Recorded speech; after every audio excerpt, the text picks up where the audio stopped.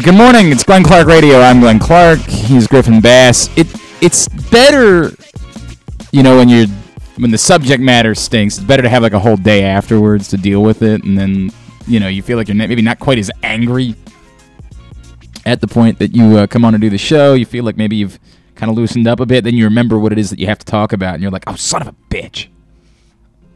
Can't just talk about the World Cup for 2 hours today. That'd be preferable." What a match. God, what a match. Oh, hell. Let's just talk about that. Alas. I'm Glenn. He's Griffin. Carson, Tri-Weekly. Who, now that you're the sole survivor again, maybe we alter the schedule this week. You going to come in for the drinking show on Thursday? I'll be doing here. that? I'll be here. Oh, and you got to do... I got to do egg. We'll talk about that. We'll figure that out. We'll talk about that. We'll figure out who's got to do the eggnog. I think we said we were going to do that Wednesday. I think we said we're going to separate that, do the eggnog on Wednesday. And then the drinking show on Thursday. A lot going on this week. Today's show brought to you by the Baltimore County Police Department. The Baltimore County Police Department is going to join us on Thursday. All right, is that going to be okay? You have anything you need to... I mean, if you need to take the day off. I have nothing to hide. Are you sure? I have nothing to hide. Are you... Then I've why did you say you needed to go hide that thing in your car? Why'd you say that? I got a guy. I got a guy for that. Oh, you got a guy. He can take care of it for me. That's good. What do they call that?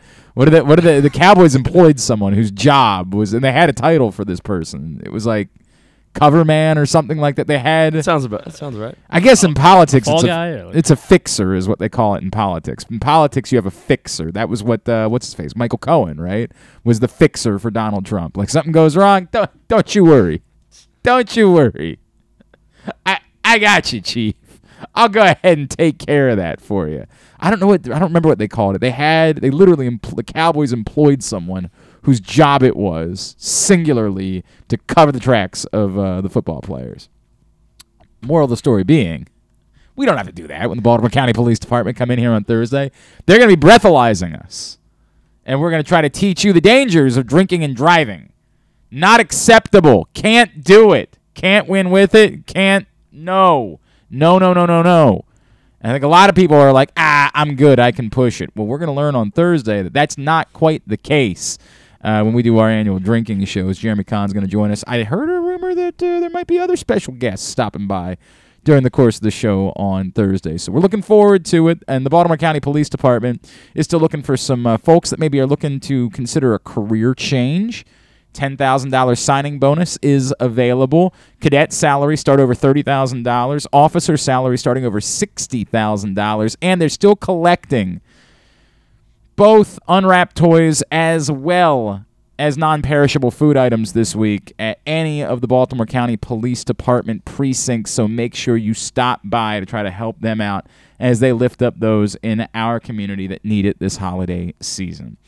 Rita's going to join us in a few minutes. Also this morning, Steve Weish from NFL Network. He was on the broadcast Saturday for the Ravens' loss in Cleveland. Jeremy Kahn joins us as he does every Monday.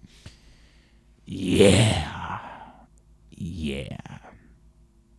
So that soccer match was great, though. My God, what an unbelievable match. 2-0, and all of a sudden. Look, man, I've had a day to marinate over it. It's a weird feeling, and I'm writing about this today at PressBoxOnline.com. I don't know why. I understand why it is that fans are so obsessed with the idea of firing a coach. I've always understood it. I say sometimes I don't, but trust me, I do. I get it. It's easy. It's thoughtless. It requires nothing. It impacts you in no ways whatsoever. There are no cap ramifications for it. You don't own a jersey that involves any sort of coach. You don't likely have any stories that involve that coach, whereas, your kids might have met a player at some point, and when a player screws up, for example, when everybody's screaming about, and we'll get there, the pass-run ratio in the first half, and no one wants to talk about the fact that Deshaun Jackson dropped the football in the middle of the field, and if he had caught it, it would have been 3rd and 1, and you would have done what on the next play? Run the ball. Run the ball. The play worked. Middle of the field, wide open, just dropped. Now, I don't know why we feel the need to protect Deshaun Jackson. He stinks. He's not good at football. But it's always easier to blame a coach. There's no connection.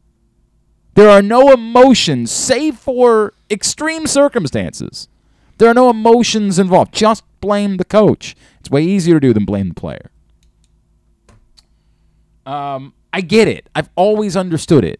It means nothing to you. You can just say it. Whenever you're unhappy, it's the easiest thing to do. Fire the coach. Fire the coordinator. Fire whoever. It's simple. Whereas anytime a player's screwing up, in Denver right now, they have to fire Nathaniel Hackett because they can't fire the quarterback. By the way, they should fire Nathaniel Hackett. I assume they will. Of course, they did win a football game yesterday. Maybe that changes everything. Maybe all of a sudden the strong, what is their record now? 4-10. 4-10. The strong, so, yeah. strong 6-11 finish could be enough to keep Nathaniel Hackett around. They can't fire the quarterback. There's cap ramifications to that. You can't even have the discussion. We talk about it all the time. You can't. Russell Wilson being terrible at football has at least as much to do with why the Broncos stink as Nathaniel Hackett being bad at coaching football. But it's not an option to fire Russell Wilson. If there was a cap ramification for firing Nathaniel Hackett, they might be forced to have a different conversation. Bring all this up because for some odd reason, people are obsessed with getting you to be on their side of things. I've, for weeks, months, years, had people say, when are you going to come around? When are you going to join us? It's time to fire Greg Roman. And I've said at every turn, no, you're stupid. All you're doing is, well, this works insanely well, but maybe if we did something else, it would also work well. It's dumb. I have maintained that my opinion about firing someone is what it would be if I was running the company. Make it abundantly clear. Everyone has flaws. I have flaws. I know, it's hard to believe that. Look at me. Look at all this. Flaws? Really? One or two. If you've ever been responsible for making these types of decisions within a company, you understand how this works. And I've always approached the idea of calling for a coach to be fired the same way. If I was running a company, would I be able to justify firing this person? I wouldn't walk in to a CEO of my company and say, you know what, we're meeting all the metrics. Every metric is being met. We're exceeding in some of those metrics. But gee, gosh darn it, I just really feel like if I had somebody else, there's a half a chance they could do the same. Small chance they could do better. So why don't we blow out the stable thing that we're doing in favor of something that might be better? Which, of course, is the argument that everybody had made about Greg Roman. The Ravens were constantly a top 10 offense, other than when they lost all of their players last year. And they were still actually a top 10 yardage offense. I just don't care nearly as much about yardage as I do about points. Even this season, they were a top 10 offense until recent weeks. It made no sense to suggest that because you didn't like how it looked, that Greg Roman should be fired. And I told you that to your face. I said, you're dumb. You're a dumb person that thinks you know football because you played Madden or because Twitter allows everybody to put, here, watch this play. I'll show you what happened when you have no effing clue what happened. Just got into a long conversation with somebody in this business about it. There are people that are good at making Twitter videos, but anyone who thinks that they know what happened on a play is a dumb person. It's theater of the mind. It's, I want you to think I do because it makes you more likely to follow me on Twitter. You don't actually know. You don't have a clue. You have no idea if this person just screwed up and did the wrong thing on a certain play. You want to say definitively that you know something because it makes people more likely to follow you. You don't know. Sorry, I sidetracked there for a second. All over the place. I'll get back to it. all of this sets up that, yes, on Saturday night, I finally joined your party. But I finally joined your party for one very specific reason. There was a fireable offense. And it's not what you think it was.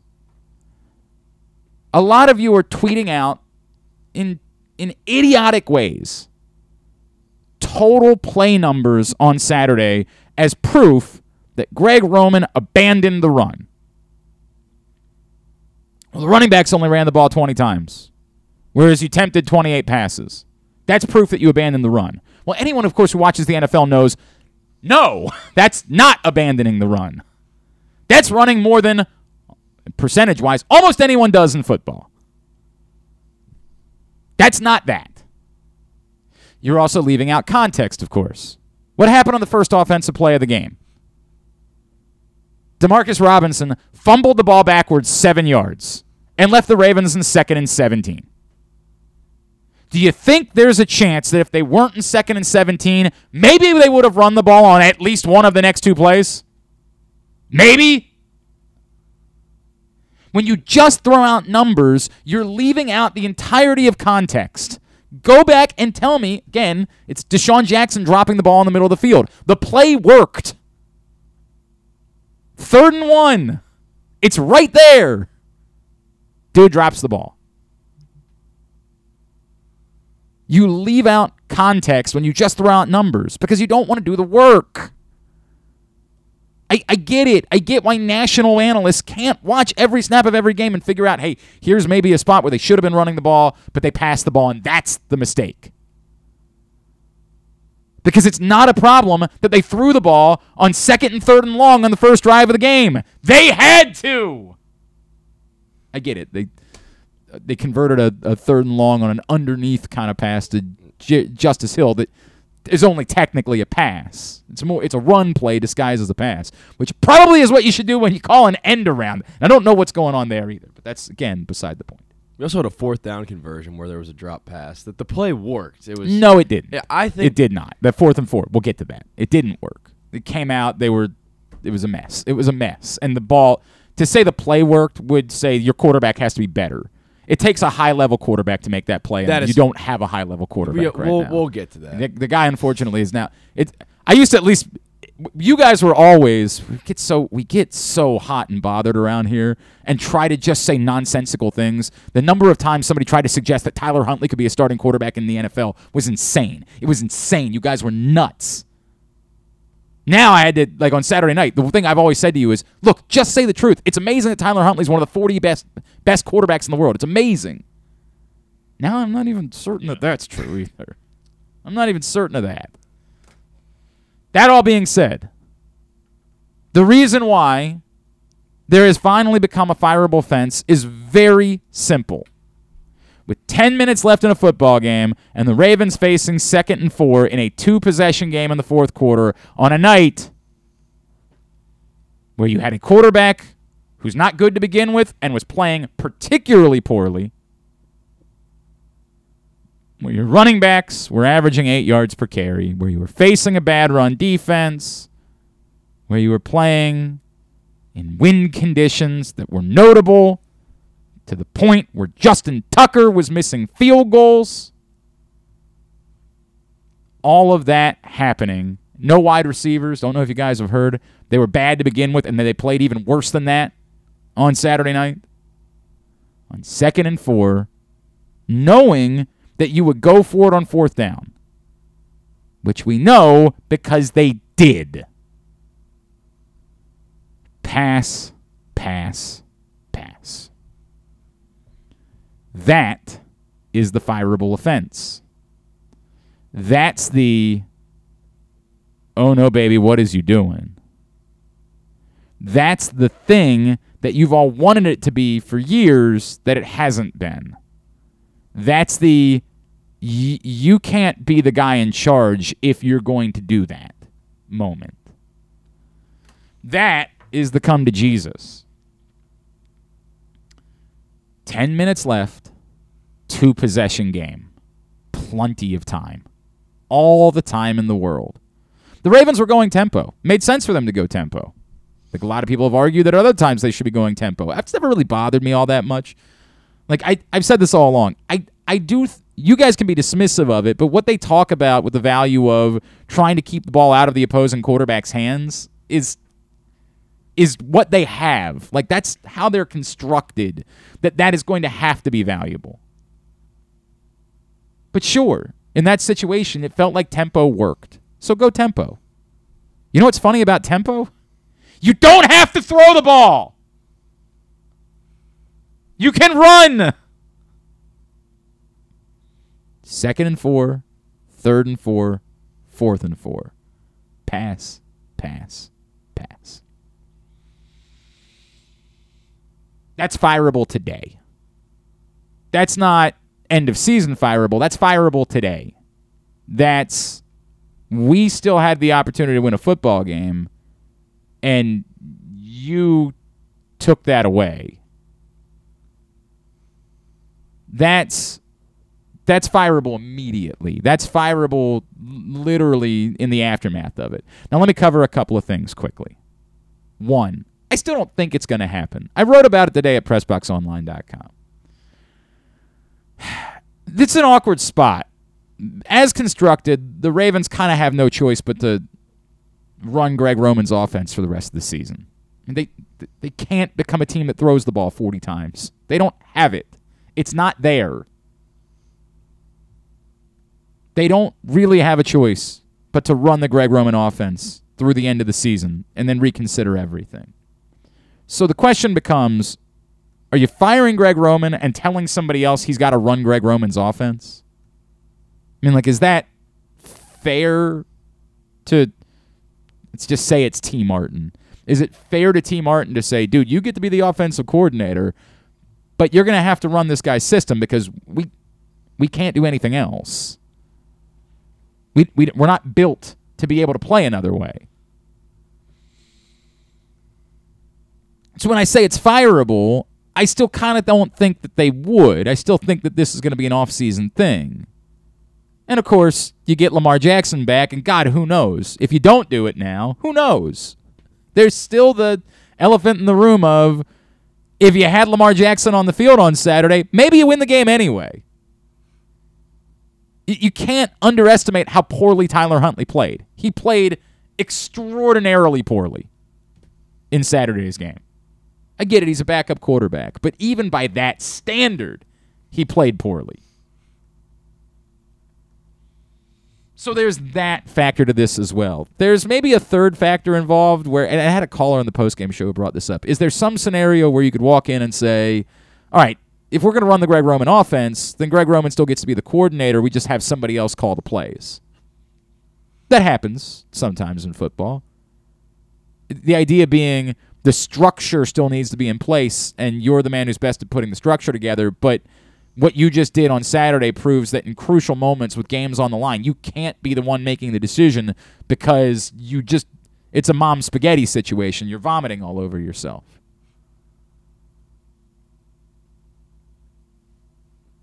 I'd be surprised, still. I will say I think it's a non-zero. A few people pointed out that I guess John Harbaugh's press conference is an hour later today than it normally is on Mondays. I wouldn't read anything into that. That's most likely that, like, somebody got away with there kind of being like a surprise off day built into the schedule. The more likely scenario to me is that someone was traveling, and so it just bought them a little bit of extra time getting them back in the building today to do a press conference. That's the most likely scenario, but I don't know that. I'm just hypothesizing. I'd be surprised. But that's fireable. That's the thing. It's a fireable offense in a winnable football. Everything else be damned. It was a Murphy's Law situation. Everything that could go wrong was going wrong, and yet still 2-possession game with 10 minutes to play. Approaching midfield. It's a fireable offense. Some of you are I don't know how to do what the word is. The word that comes to mind is pervert, but that's not what I'm looking for. Some of you are sick. Some of you take like joy in the idea of talking about firing someone. Which, like, in the world of it's like that dude that made that video Like, you're a psychopath. You need help. Honestly, God. And I get it. I remember being young and not understanding that life was bigger than what happened on a football field on Sunday. Like, I know that for young people in particular, and deranged people that are of an older age, there is this world in which we don't see anything beyond the results of a football game. I certainly will openly admit that my perspective on things changed when I became, a husband and a father. I can tell you that I understand where some of you come from, where you truly believe this stuff is life and death. But I still have to be the one. The way if somebody had said it, if I had been the one doing what you guys were doing, somebody would need to say to me at that age, you need to get a hold of yourself. You need to take a big picture look at life. Do something productive. I don't really care about whatever this nonsense is with some flyers outside the hell cares? If somebody broke into the facility somehow, then presumably they're on video. They'll be charged with trespassing, and that'll be that. If the call was coming from inside the house, for God's sakes. There's so many worse things in the world that could happen than some flyers. Now, again, if you broke into a facility, you have to be arrested. Like, there's no gray area here where like, well, you've got a point. No, it doesn't work that way. You imagine? You go tomorrow, you hold up a grocery store because you're like, the overtime rule stinks in football. And everybody's like, well, you know what? I don't know, man. The guy kind of does have a point. No, it doesn't work that way. You still have to abide by rules and laws and things along those lines, man. Come on. What are we doing? I don't get worked up by it because it's some flyers. Like, nobody was hurt. Life will go on. But what's wrong with you? Like, what there's no justification for something. There's no, well, these people have reached a breaking point. No, go to bed. Go to bed. This doesn't impact your life. I don't know how to tell you that. Go to bed. Go out. Try to meet a person of the opposite sex or of the same sex. Whatever you're into. Sports betting is legal now in the state of Maryland. Maybe try that. Maybe that might be part of the problem is that you did try that and it didn't go well. I had a good weekend. Mostly. Other than the Ravens game. I did get the under. That was nice. Parlayed it with them winning as well, and that one didn't work out quite as well. But hey, you can't win them all. That's what they always say. And because I've been close this season, very close to winning them all, but not quite winning them all. I know I'm kind of all over the place here, and I apologize for that. This is what we do. This is how the show works. Stay on topic. Fire Greg Roman, right? That thing is not what I'm going to do. Okay. Like, I'm not going to be that guy. It's just sort of a sad way of living that, like, your emotions are connected to.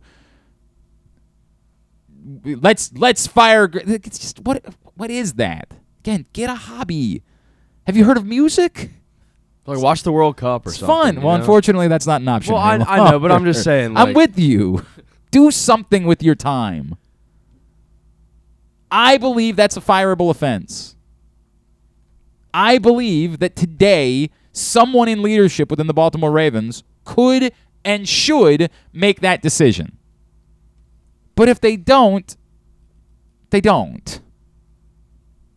I do think it's going to be addressed at the end of the season, save for, as I keep telling you, some remarkable turn of events with a healthy Lamar Jackson. I do think it will be addressed. Short of, again, that, I think there's going to be a different offensive coordinator. The other stuff, for those of you that do the bit where you're like, well, John Harbaugh has the right to veto a play. My God.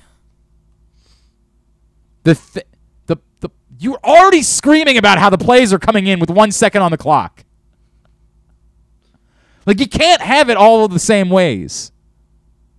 In general, I agree, but this goes back to context. If the Ravens really were abandoning the run the way that you're pretending like they were, then yes, at halftime, it's the responsibility of the coach to be like, hey, we're gonna run the ball, right?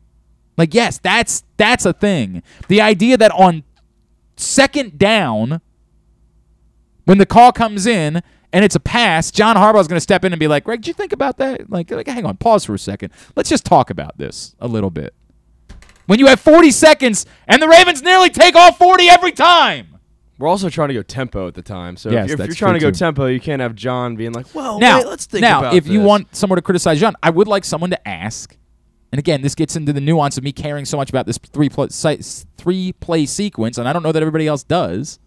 I would love to know, hey, did you make sure that going into that set of plays, that set of downs, everyone understood it was 4-down territory? Because that is the responsibility of the coach. And it is possible that on third down, the play caller thought, we have to convert here or else we're going to have to punt. I better call a pass play.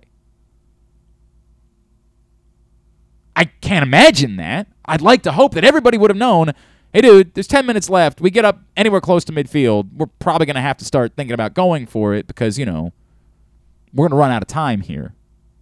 And we don't exactly have a functional 2-minute drill around these parts. So you got me. You want me to say I think Greg Roman should be fired? I do. I think Greg Roman should be fired for that specifically. Specifically for that. Fireable offense. Today's show, and Rita and I are going to talk about it because we're kind of in the same boat. Today's show is also brought to you by PressBoxOnline.com/offers, which is where you find all of the best offers for signing up for sports betting right now, including $100 in free bets from Barstool after you place your first $10 bet, or up to $1,500 in risk-free bets from Caesars. Go right now to PressBoxOnline.com/offers and sign up today. The NFL Chicks, Rita Hubbard, joins us next. Glenn Clark Radio. Gambling can be a fun and entertaining experience, but there are risks involved. If you're planning on betting on the game at the casino or on your phone or computer, know your limit, stay within it. Set a budget and a time to stop. Remember, gambling isn't a financial solution, and it doesn't mix well with alcohol or drugs. Know the risks and have a plan before you begin gambling. For free and confidential services, call 1-800-GAMBLER 24/7 or go to helpmygamblingproblem.org. That first sip. That first bite. Start your day off right with a delicious breakfast at Royal Farms. Choose from a fantastic selection of fresh Royal Farms breakfast sandwiches and top it off with a rich hot cup of the freshest coffee in the world. At Royal Farms, breakfast is available day and night. It's the freshest breakfast in the world. Real fresh, real fast. Royal Farms. What's up, everyone? This is Tyus Bowser, and I'm excited to tell you that I'm back for Season 2 of The Tyus Bowser Show in partnership with PressBox and Great H Memorabilia. Join us on Tuesday nights throughout the season as I'll be heading all over town with my special guests, and of course, our co-hosts, Glenn and Rita. Or is it Rita and Glenn? What is it? I look forward to meeting you guys and talking a little bit about football and a lot about life. And if you happen to miss the show, you can now catch a replay Friday nights on 105.7 The Fan. Get all of your details for The Tyus Bowser Show right now at PressBoxOnline.com/Bowser. The next Tyus Bowser Show is Tuesday, January 3rd at Guilford Hall Brewery, 1611 Guilford Avenue in Station North. It's brought to you by Maryland Vascular Specialists and the all-new Ginsu Kamado Grill. Sports betting has come to Maryland, and we're ready to help you win some money. Tune in for Simply the Bets every Tuesday morning at 11:40. FanDuel Sportsbook GM Leon Twyman and VSiN's Aaron Oster join the guys every week to give you all of the info you need and offer you a few winners. And every other Thursday at 11:40, tune in for Weekend at Bookies as Andrew Stecca and Alloy Sports' Brad Kronthal help make you some money for the weekend. So come win some money with us on Simply the Bets every Tuesday and Weekend at Bookies every other Thursday. Brought to you by the FanDuel Sportsbook at Live Casino and Hotel Maryland. Listen at PressBoxOnline.com/radio. Watch at YouTube.com/PressBoxOnline. The weather outside is really unpleasant, so it's time to warm up with some comfort classics this winter at your neighborhood Glory Days Grill. Try the Twisted Ribs and Wings combo. It's 2 full pounds of meat, the mac and cheese bites, Mr. Richards meatloaf, the citrus salmon, the winter spinach salad, and for dessert, here's internet radio personality Griffin Bass to tell you about the bourbon butter cake. Oh my God, it's so good. Pair it with a blood orange bourbon cider or a devil's backbone cranberry smash. Place your order now at glorydaysgrill.com. Glory Days Grill, great food, good sports. Check out Jeremy Kahn's daily picks at PressBoxOnline.com as he tries to find you daily winners. And speaking of winners, here's a man who once won a media curling contest, and I don't think anything else. He's Glenn Clark. Speaking of Glory Days Grill, don't forget tonight, 6 to 8 p.m., Drew Forrester and I are going to be sitting over at Glory Days Grill here in Towson, across the street from where I sit right now. We're just hanging out tonight. That's it. That's all we're doing. There's no catch. There's no nothing. It's just come over, hang out, have a beer with us. We will tell some tales, and most importantly, what we need you to do is stop by a store. You can stop by anywhere, a convenience store, a pharmacy, a Target, whatever you want to do, and go ahead and purchase anything in the world of toiletries. Anything at all. We need it. Men, women, anything. Kids, we need kid shampoo, soap, deodorant, toothbrush, toothpaste, anything. Purchase something. And please, just bring it over with you tonight, the Glory Days Grill. And that's all we're asking, between 6 and 8 p.m. Or underwear. Just a pack of underwear. Go over. Pack of Hanes, Fruit of the Looms. Whatever it is. Something exotic. Duluth Trading Company buck naked underwear. No pinch, no sweat. That dude dancing on the pole in the commercial. Whatever it is, we need it. Help out the Helping Up mission tonight, 6 to 8 p.m. Please stop by with your toiletries, your underwear, and we're going to take them over on Wednesday. Also, I need to thank our buddy Simon Habdamariam. He chipped in another couple $100, so we are up to, I believe, $3,500 that we'll be spending on toiletries and underwear today at Target White Marsh. So thank you from the bottom of my heart. Thank you for all that. Please come out tonight to Glory Days Grill between 6 and 8. She is the NFL chick, Sarita Hubbard, 105.7 The Fan, Baltimore Game Day Uncensored postgame show and Winning Drive. What's going on, Rita? How are you, my friends? Good morning. How you doing? I'm all right. Yesterday was so pleasant to not have to think about the Ravens for 24 hours and to just do other things. And then I came back in here to do this show this morning. I'm like, damn it, I gotta talk about the Ravens again. That's yeah, you thought you had your little break, and then you remembered you had to go back. Right? It really, I'm telling you, like my internal psyche, the moment this morning where I remembered, like, crap, we got to do slaps to the helmet. We got to talk about I got to write about the Ravens again. God, it's so much fun for just one day to not have to do that, man. Yeah, I know. Did you enjoy your day? Did you enjoy your Sunday? Thank you. I had a lovely Sunday, Rita. We took the kids down to the National Harbor. They got on the fake tubing hill they set up at the Gaylord. They saw the ice, and then we took them to the ballpark to do Enchant. It was a lovely Christmassy day that we spent with the kids. I told the story on Facebook.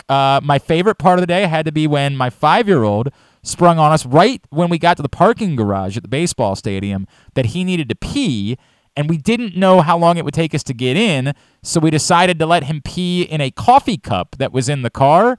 Oh, my God. And then that coffee cup was placed on the hood of the car for a minute, just as we were getting everybody dressed to go into the ballpark, and it proceeded to fall over, spill everywhere, including on my hand. It was a great day. Just a perfect day. Perfect.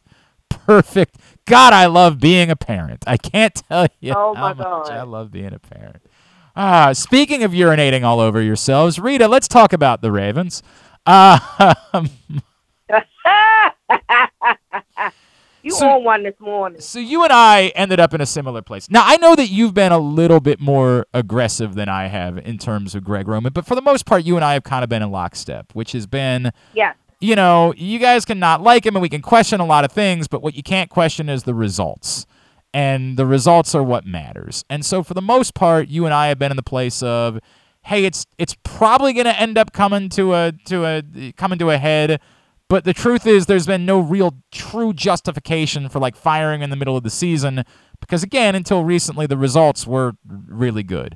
Post-bye, the results have largely not been so good, and now the rubber kind of meets the road with what we saw. You and I watching it together on Saturday, like, what the hell is happening? Why are they pretending like there's 3 minutes to go in this game? What have I lost my mind?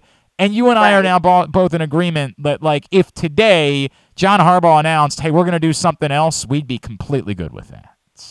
Yeah, I mean, we're forced to do that at this point, Glenn. I mean, I think you and I both agreed, like, because even if this happens, I don't know what Harbaugh's going to talk about at 3:30. He could talk about nothing. He could talk about Calais Campbell and Marcus Peters and what's going on with their injuries. However, if he says that they're doing something different, I don't know what that means. You know what I'm saying? Like, in terms of, like, what is the expectation if the outcome of today is we're not letting Greg Roman call the plays anymore? What is the expectation? And so I know that people keep using previous examples of what the Ravens did when they, fired offensive coordinators in the season with Jim Fassel. That, and again, I tweeted this to you. I believe that when we talked about this on the show, that was who I was referring to when I kept saying, because he got fired in October. And that's the year that the Ravens went 13-3. So Brian Billick takes over for the play calling after Jim Fassel leaves.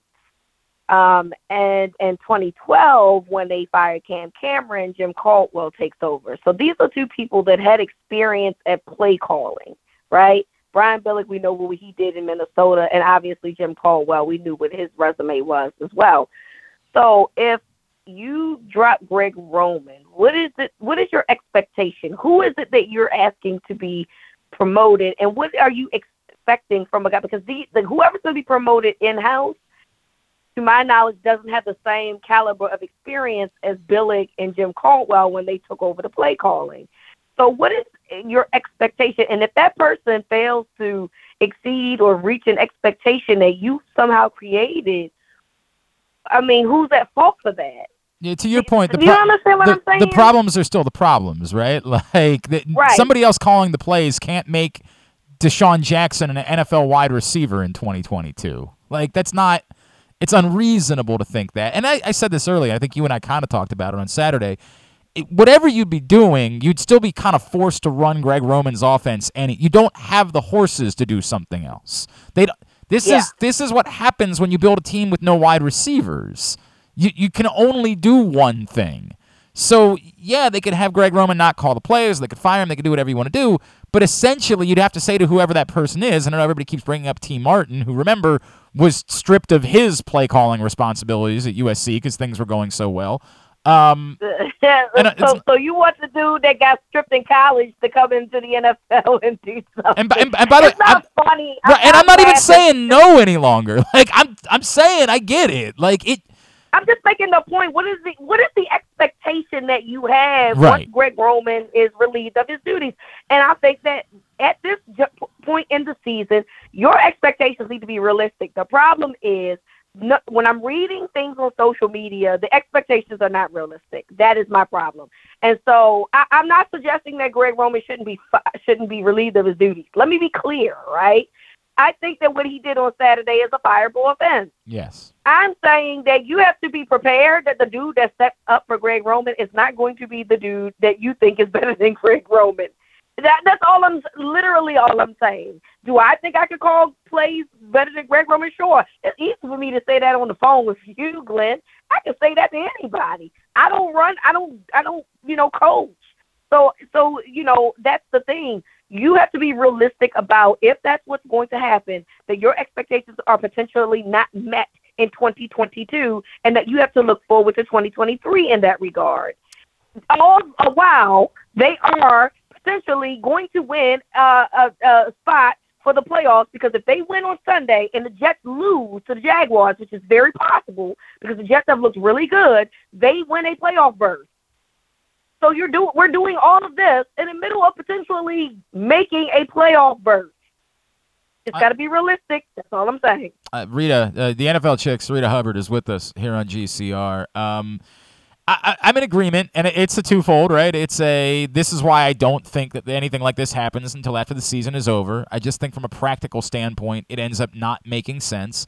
I'll say I think it's a non-zero, because I do think that sometimes things are so bad that it requires someone. Like, it wouldn't surprise me at all if that was so ugly on Saturday and the way it happened that Steve Bisciotti walked in and said, dude, what the F? Like, what what was that? And somebody says, all right, I mean, he should. You're right. He should. You're right. We can't do that, even with a backup quarterback who played poorly, like even with no wide receivers. Like somehow you got to do better than that, and you can't run the ball 3 straight times on 2nd and 4 with 10 minutes to play. I'll never get over that. So I think it's a non-zero, but I'd still be surprised. I don't think it's as good as 50-50. I think it's like a 10 to 15% type of chance. And to your point, I think it's something they're going to address at the end of the year more likely than that. And that goes into a far bigger conversation that you and I have had about, the future of the offense and how they value the wide receiver position and, is everybody on board with going a different route entirely? And, that's a big picture thing they'll have to deal with when they get to that point. In the meantime, they still have to play more football games. And to your point, there's still a near guarantee to make the playoffs. It's still quite possible that they beat the Falcons next week and beat the Steelers at home, and they play in a game for the AFC North title in Week 18. It's just that none of us have any faith at all that they would be capable of going and winning in Cincinnati. But Lamar Jackson, of course, is capable of being a great equalizer in all of this. Like, there's always the scenario where Lamar Jackson just becomes Superman again when he gets back out on the football field, and there are things that dude can do that not other humans can do. Correct. But that's what we're down to at this point, right? Like, okay, yeah. Yeah, I mean, you said everything perfectly. I don't know if you wanted me to add on to that. I mean, you did. I mean, whatever happens here depends on Lamar's availability, right? And so, I mean, it doesn't matter. Look, it appears that they like to run a little bit more when Lamar is there because Lamar obviously is dynamic in that regard. But ultimately, I mean, it's crazy how you could be so dysfunctional and yet still be in a position to go to the playoffs. Right. Which is the funny part to me about people. They're not going to have a losing season. Let's start there. Right. If they lose out, they're going to end the season 9-8. So it doesn't the way that you see people and hear people talk about the Ravens, it's almost like that they were like going to be 3-14 or 5-12. It's like that they were like horrendously bad. And look, I'm not saying that they're not good in some places. I mean, they are not, right? Mm-hmm. However, it's crazy. It says a lot about the organization, but it also says a lot about the parity of the NFL, that it allows you to be mediocre in spots and still be in a position to advance, to potentially get yourself at a chance for the Super Bowl. So, does Lamar change a lot of this stuff if he comes back this season? Yes. Does it still mask the issues? Because Lamar got his own issues that he has to work through. You know what I mean? Not wanting to throw passes in the flat. Yep. Not, those things that times where he probably should be running and hasn't been running this season. Yeah. Oh, and that's another thing. Him not wanting to run, him taking unnecessary sacks as well. So, there's still going to be issues when he comes back. But I think that we can all agree that, it feels like at least they look like they could score touchdowns, even though they weren't doing a ton of that in the last few weeks prior to his injury. They were still doing it. Kinda. You know what I mean? So it's like, kinda. They weren't doing a lot of it. Yeah, I mean, look, I don't know what to expect. That's what I'm saying. Like, I hope that people, whatever happens, whether he is relieved of his play calling duties, whether he's not, the expectations at this point just need to be realistic. And, I think it's probably safe to say that, look, losing the AFC North, first of all, the Bengals are the better team. Sorry. I mean, let's just put that out there and admit the truth. But also, I think that it's safe to say that when you start looking at the matchups that they have, and at the current place that the Ravens were, well, before the Bengals made the switch, they were the 3rd seed, and they were going to play the 6th seed, which was the Dolphins. Well, now they're in a position where they potentially play the Titans in Tennessee. To me, that's a more favorable matchup. Would you feel the same way? Would you feel the same way if Jacksonville ends up winning the South? No. Yeah. I mean, but I wouldn't. But I still feel the same way. I still feel like potentially that's a better matchup than Miami, because I don't know what the secondary is going to do about. Do I think that it would be better? Do I think that they would have a huge collapse like that? No, but we have to also be realistic that the offense hasn't played as well as they did back in week 2 either.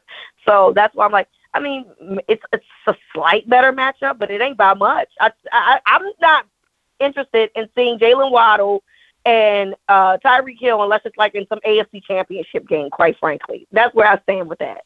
So, I'd much rather play against Zay Jones. I'm sorry.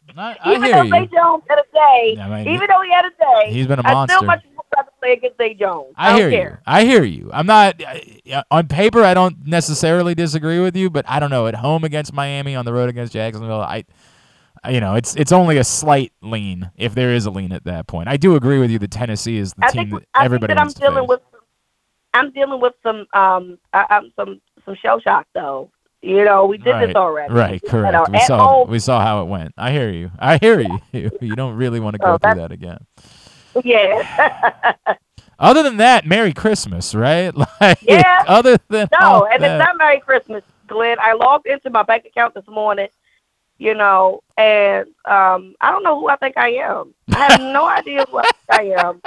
I am not El Chapo. I am not related to El Chapo. But let's tell you something. I don't know where my money went, but Christmas needs to get out of my face. It's weird because I couldn't understand why Rita wanted to come in and work the 6 to 9 a.m. shift on Friday morning, and now I realize she just needs the money. That's all it is. I don't understand what's going on. Money. Rita and I are going to be hosting Friday morning over on 105.7 The Fan from 6 to 9 a.m., so we want you to join us for that.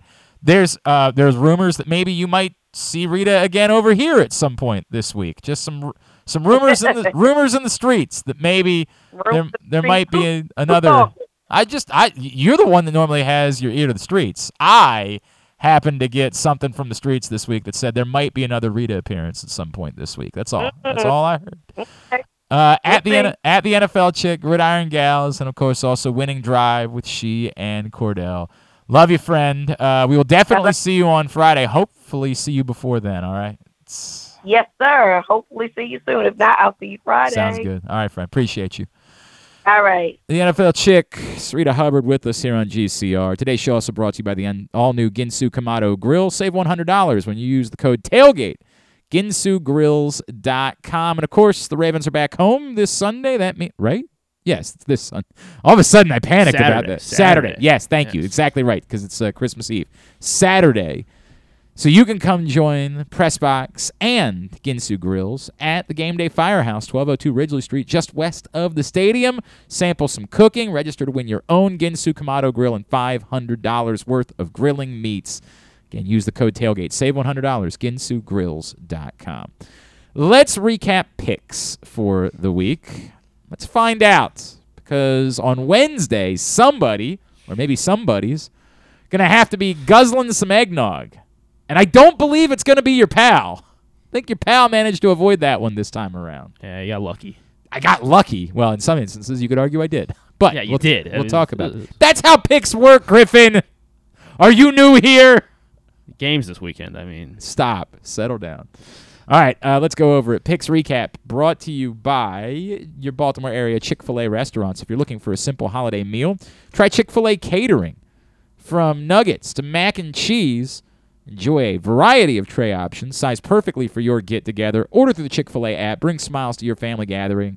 Availability and order requirements vary. See restaurant for details. So we dealt Carson Tri-Weekly into our side bet this week, but it was only 4 of us, correct? It was the 3 of us and John Proctor who were in for the side bet, correct? Yeah, that is correct. All right. Let's go over it. Started on Thursday night, Seattle, San Francisco.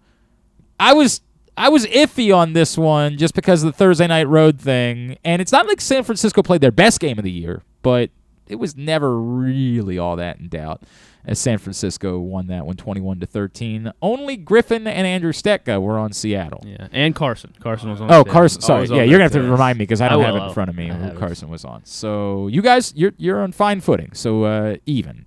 By the way, I'll get it out of the way. I didn't lose.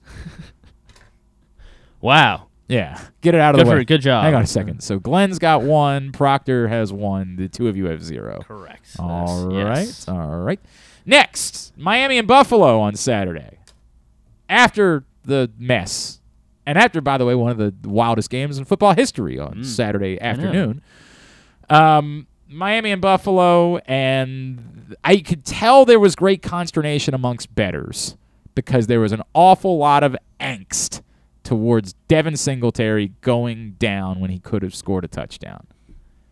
There is no debate about what the correct thing to do was. It's hilarious how people are like, yeah, but it was snowing, so like, there was some risk there. They were right in front of the goalposts, middle of the field. They got the entire team out there to shovel the snow. Correct. Wipe the snow. It was fine. The mistake is letting the other team get the ball. A team with Jalen Waddle and Tyreek Hill. I can't believe. I get it. I think a lot of people that were doing this on Twitter on Saturday night were people that had bet on the game, and so they were very frustrated by it. Yeah, so that being said, he should have gone in. Yeah, correct. No. By football, I don't know why. We're still struggling with this. When you have the opportunity to make sure the other team doesn't get the ball, you always do that. Now, again, playing for a long field goal, very debatable. If you're talking about playing for Harrison Butker from 50 yards, mistake. But when you're talking about the difference between a 20-yard field goal and giving the other team the ball back, there's no debate. There's no question as to what you should do in that situation. You always do that thing.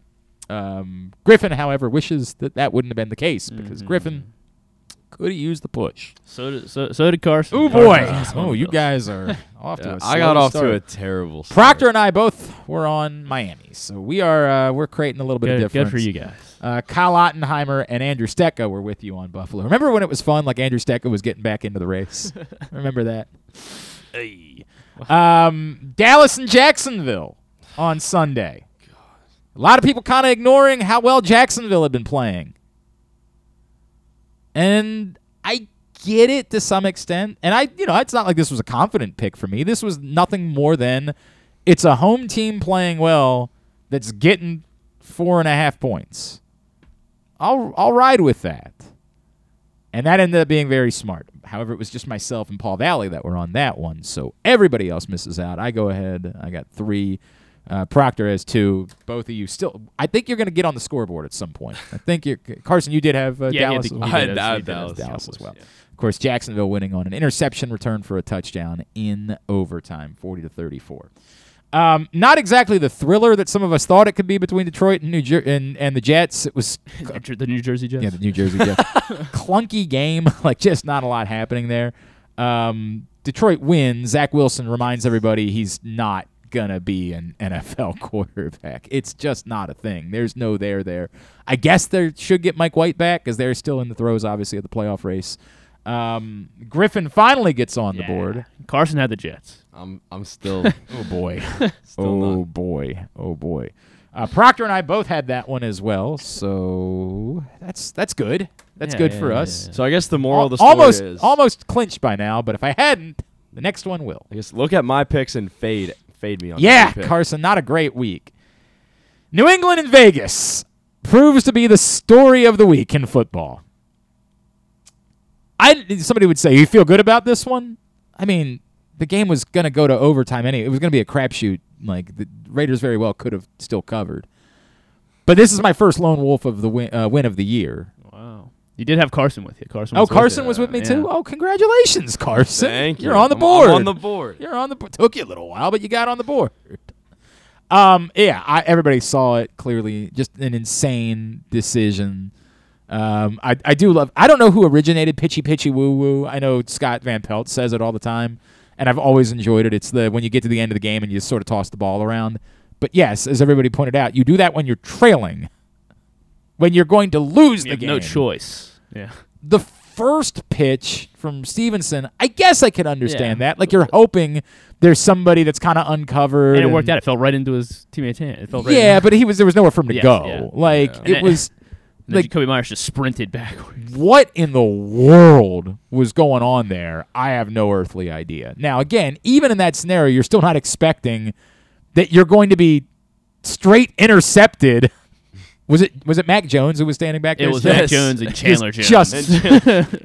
Just pounded into the ground by Chandler Jones. New England also has a bad relationship with the lateral Yeah, because it play was to the Rob begin Gronkowski with. playing safety play against Miami. you of got to course. know that. Yeah, That play never great. works out for you, no matter what side you're Not on. great. Vegas wins 30-24. Also some controversy. I don't remember who scored. Who scored the touchdown that tied the game up? Oh, Cole, the guy that used to be a Jaguar. Keelan Cole. Keelan Cole. Who, like, if you look at it on replay, you're like, I don't know. Like, the second foot might have been out of bounds. Not sure. But not the way that this works. Vegas gets the win, and myself and Carson get that point. So right. I'm now comfortable. I'm 5 for 5 so far. Unfortunately, this one would end it, but not with a loss, with a push. Push as Tennessee. I believe we said this feels very pushy. And I understood all the picks all the way around on the Chargers-Titans game. I thought it would be a more entertaining game than it was. 17-14, just kind of a snoozer. But the Chargers win on a last-second field goal. So nobody gets a point there, but we just kind of throw it out. It was a push. Cincinnati-Tampa, for a little while, looked like it was going to be very helpful for the Ravens. It looked like Tampa was game for the challenge right up until they gave up 31 second-half points. Holy hell. Turnover. God. They had like 5 straight turnovers on offense. It was like terrible. something like Imagine being a New England fan right now and like pinning your hopes on the idea that Tom Brady be willing to come back next year. He can't play anymore. It's over. I mean, there's one point in the game where Cincinnati's got 270 total yards and like 30-something points. It's just brutal. You're playing with a short field, man. 34-23, the Bengals win. KZ was on Tampa. John Proctor was on Tampa, which was good news for me. So was Carson. And Carson was on Tampa. It was great for me. At that point, it was great for me. Griffin gets a point, and I get another point. Now, we move to the Giants and the Commanders. And look, I stayed up, watched the end of that game as well, and I have no idea what to make of the Terry McLaurin thing. Like he says, it looks to be exactly the way that they explained it to be. It looks brutal. The one after that is the pass interference thing is utterly brutal. Yeah, that's the worst. Because it goes back to what happened in the Rams Saints game that the NFL obsessed over fixing for 4 months and can't fix. They obsessed over it, came up with the worst idea possible, despite what everyone told them they should do. That terrible idea failed miserably, of course, which was make replay or make interference reviewable and ask these officials to be like, gee gosh golly, I don't know. They're never going to do it. They were never going to overturn their own interference calls. It was never going to happen. So that's it. The NFL just gives up. Well, we tried. Instead, we're just going to have to look like giant horses' asses when this happens again. Until it happens in the NFC Championship again. Correct. Again. Yeah. And it happened at the end of the game last night, and they look like giant horses' asses. It's embarrassing. I mean, it's pathetic. But as a Giants better. Yeah, so Carson had the Giants. Oh! I had the Commies. Oh, boy. Oh, So we tied. boy. Yeah, we did tie. Oh, my. Oh, my. Me, oh, my. Proctor had the Giants. So Proctor's safe. Proctor gets 4 points on the week. He's good. We got to make him suck. We got to do something. 4-4. So Well, he's no longer in get first him in place here. for the year, so he's got that going for us. We gotta- We'll talk about it. There might be we might have a little addition to what we're doing on Thursday. We'll talk Okay. about it. I had a good week. 7-1. Really 7-1-1 if you want to call it that with the push, but 7-1 is what it goes down as in the books. Great week for your boy. Erases the taste of the 1-8 week that I had a couple of weeks ago. After going 7-1 I guess we didn't even mention everybody was on the Ravens. Yeah, So that's the one. That was Right? Glenn's That's the one. one is everyone was on the Ravens, and of course they failed. So that was great news for me. I'm now atop the table. John Proctor, a game back, so a good fight right there. A little bit of separation now between the middle of the pack. Paul Valley, 4 games back. Ken Zales, 2-6 week. Griffin, 2-6 week. Kyle Ottenheimer, 3-5 week. All 5 games back. Andrew Stecca also had a 2-6 week. He went back to being Andrew Stecca. He's 12 games back and 7 games back of being Vice Worm. It's not good for Andrew Stecca again at 56-81 on the year. So that's that in our race for the cash at the top and to avoid being the worm, eating the worm burger, doing the worm, the stink face, dressing up like Dennis Rodman, the whole thing. But for more immediate impact, we have ourselves an old-fashioned sister kissing here. We got ourselves the old 2-2. It's like So we 90. picked It's like the Monday night 90, game, 90 right? minutes between France and Argentina is what we've got here. 2-2. And you know what they say? A tie is like pounding some eggnog. That's what they say. That's what they say. They've been saying it for years. I don't think I've heard that one. I don't know. They've before. been saying it for years. It's a commonly held phrase. So, boys, get your drinking shoes on. No booze, though. You're not allowed to mix it with booze. On Wednesday morning, and we decided against actually shotgunning the eggnogs because we found out that it sends people to the It hospital. can be a health concern. And by the way, I'm willing to bet Carson has no insurance. Oh no, you're probably still on your parents' insurance. You're probably still My good. dad's actually an insurance agent. Oh, in you're Dundalk. good. No problem. Not our problem. Yeah, Griffin might still be on his parents' insurance as well. Now that I think about it, you guys are young. You might still be all right at this point.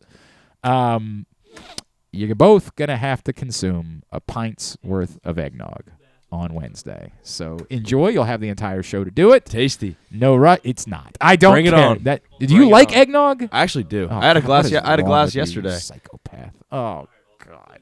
All right. Both the boys will be in here on Wednesday morning consuming a pint's worth of eggnog. So we will have that on Wednesday's show.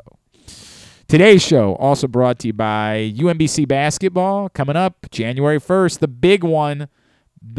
I believe they call it the granddaddy of them all. Everybody knows. On January 1st, they play the granddaddy of them all, which is, of course, the matchup between UMBC and Vermont at the Peak Chesapeake Employers Insurance Arena. Rematch of the America East Championship game from a year ago. Two likely top teams in the America East again this year. You're going to want to be there for a great game in Catonsville. Get your tickets right now, umbcretrievers.com. Let's get back to some Ravens talk because we have to. Joining us now, this man was in chilly Cleveland on Saturday watching the Ravens lose to the Browns 13-3. He is our friend Steve Weish, and he's back with us now here on GCR. Steve, it's Glenn in Baltimore. It's great to chat with you, man. Happy holidays to you. Thank you for taking the time for us this morning. No, absolutely. Thanks for having me on, man. I hope all is well with you. Well, Steve, it's funny you bring that up. In life, everything is great. Kids are healthy, getting ready for the holiday.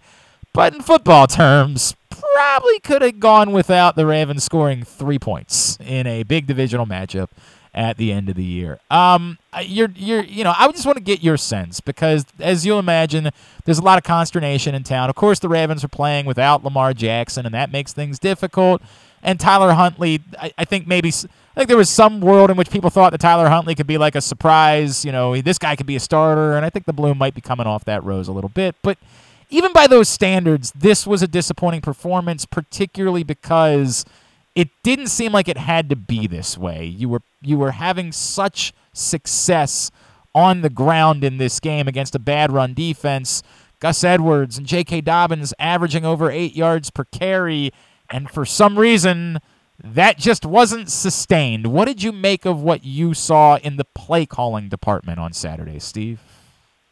Yeah, I mean, I didn't have as much of a problem with it because, the Browns were doing some things up front. I mean, even though you saw some of the explosive runs by Dobbins and Edwards, they weren't happening over and over. I mean, there were some negative plays, and part of it is because they didn't respect the run threat of Snoop Huntley like you have to do with Lamar Jackson, so they're able to scheme things up a little differently. I thought the Ravens probably could have gone with some heavier personnel and pounded them a little bit more because the Browns linebackers are small.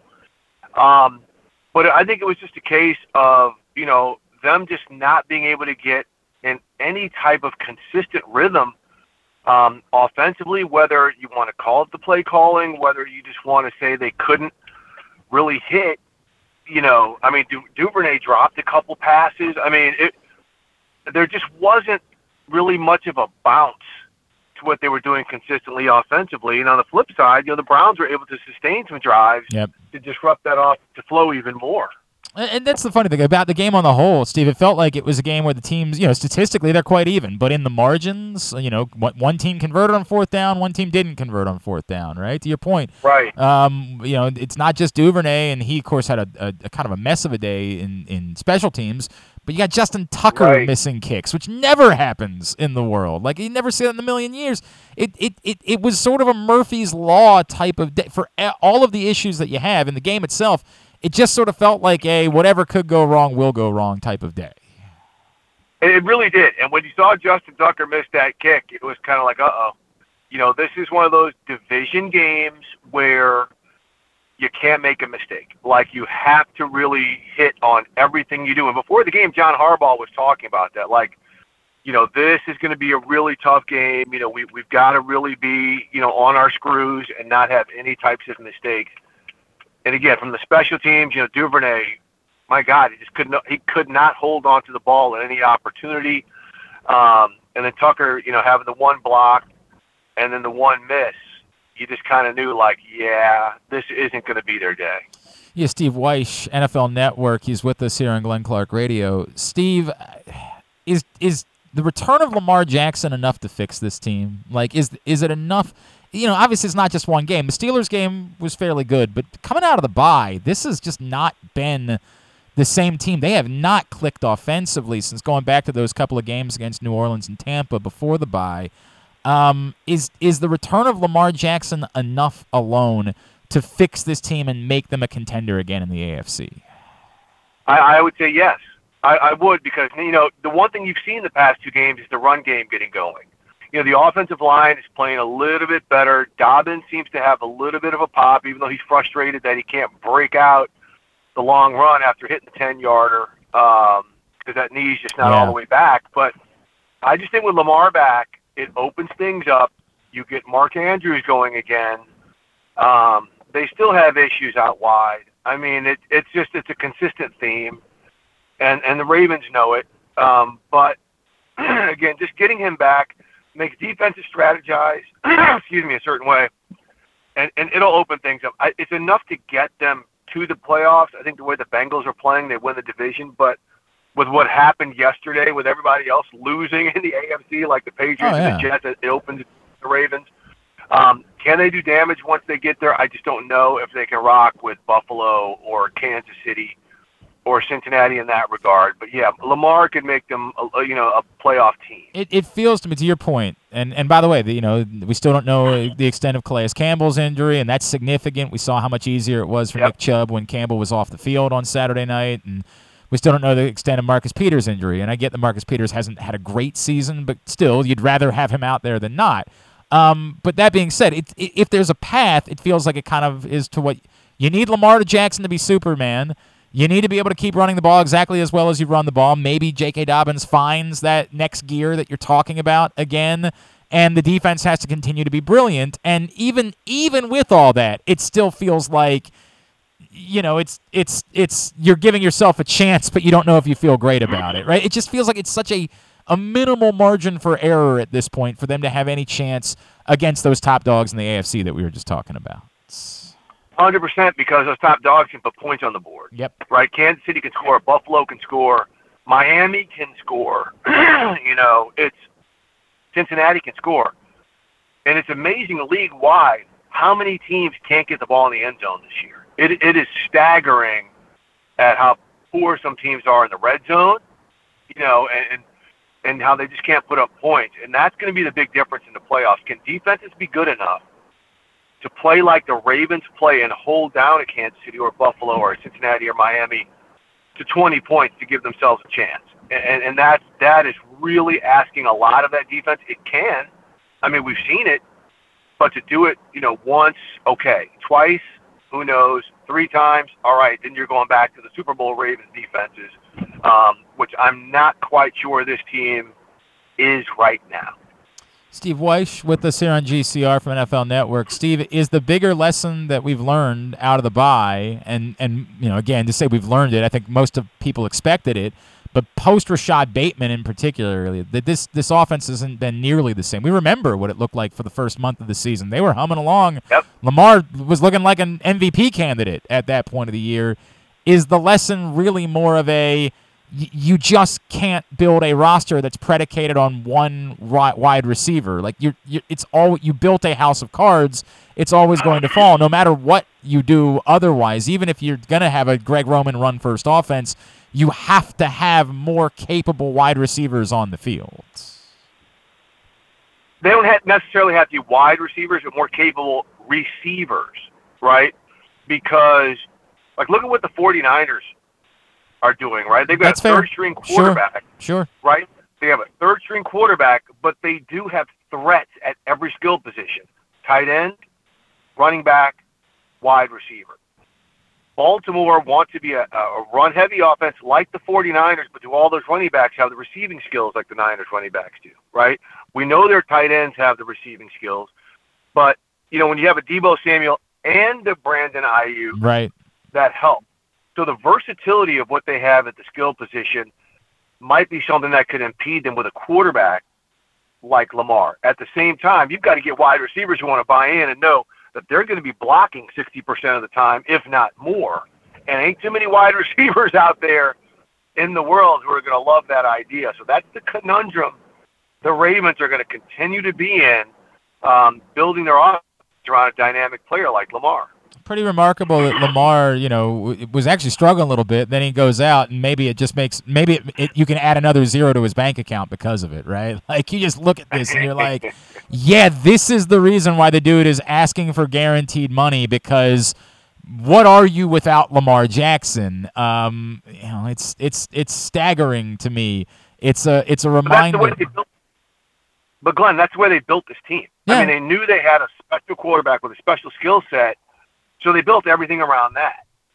So again, that's where, like you're saying, he understands his value, because they all of a sudden can't go get a drop back quarterback and not have to remake this offense. That's true. It's all true. There's no doubt about it, and they are where they are because of it. And yeesh.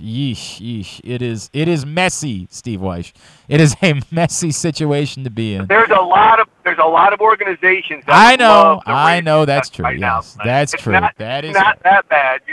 You just have a high standard, as you should, because of the success the Ravens have been able to sustain. I also think it feels kind of crossroady. I think that's the other part of this. You're of course correct about that. You're 1,000% correct. But it also just sort of feels like a crossroads of, you know, offensive philosophy. Is that going to work? Can you win a championship that way? If it's about offensive philosophy, then is it simply about changing coordinators, or are there leaders in the organization that say, you know, this is the way that we do things? We don't really want to do things differently than that. And then, of course, you know, the Lamar Jackson situation, right, which is looming over the entirety of the organization. You're 100% correct to say, God, there are so many places where they would rather be this. But at the same time, it feels like there's a lot of significant questions that kind of need to be addressed if the Ravens don't put together some sort of magical run here at the end of the season. Yeah, well, I mean, that's obviously true, because you also have some veterans on this team who probably aren't going to be there next year. Guys like Calais Campbell or someone like a Marcus Peters. I mean, there's going to be some type of turnover. But again, you are committed to this guy. I mean, you're not going to let him go. I and can't then imagine. All of a sudden think you're going to go out, and then all of a sudden go out and find the next Joe Burrow. It's not going to happen. It is weird, though, Steve, because if it is a hard line, right? Like, if fully guaranteed is a hard line, I still keep saying I don't know where you go from there, right? Like, I don't know who budges. It's easy for me to say it should be the Ravens that budge. You're setting yourself up for pain. Imagine if you fight so hard about fully guaranteed that you put a tag on Lamar Jackson, and that costs you the ability to sign Roquan Smith, who's been, you know, a revelation since he arrived. Like, yes. There is this weird, like, I don't know how this works. And to me, the answer is, hey, it ain't my money. It's go ahead and capitulate. Give the man fully guaranteed if that's what it takes in order to get this done, because who cares if you get stink-eyed at owners' meetings? The bigger problem is not having a quarterback. Well, I mean, there's that. But also, owners, boy, do they hate. I know. That's upsetting other owners. I mean, you know, you heard Steve Bisciotti after Jimmy Haslam guaranteed Deshaun Watson. Like, I really wish he would have done that. Yep. And now you've seen other quarterback deals where that didn't happen. So this looks more like an outlier. But that said, that's Lamar's wish. So and if you're going to build around him, that's it. So they are really in, you know, a really, really tough spot because they've got to go out and get him more skill weapons, right? You're not going to win. You're just look at what happened to Aaron Rodgers, where he just took all the money, and they've got to let Devontae Adams go, right? They've got to do things like that. So now you're stuck.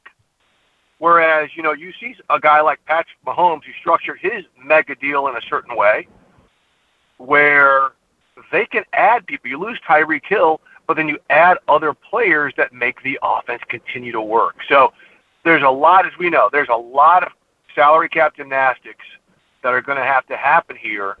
But on top of that, there's just going to have to be some type of roster reconstruction, roster upgrade, and probably some schematic changes as to where they've got to get some type of outside deep passing threat. I know they've tried it. They had it with Hollywood Brown. Yep. They've had it with other players. But they have got to be able to put up points when you've got Joe Burrow, who's going nowhere, Patrick Mahomes is going nowhere, and Josh Allen and Tua. Those guys aren't going anywhere. All things true. All things significantly true. All right, at Weish89 on Twitter is how you follow him. What does a holiday week look like for you, my friend? Where are we going to be seeing you? Where are you headed? What's the schedule like? My holiday week, I'll be in studio in a couple hours on NFL Now on NFL Network for the next few days. And then I'm going to be in subarctic Pittsburgh for the Raiders-Steelers Christmas Eve dandy.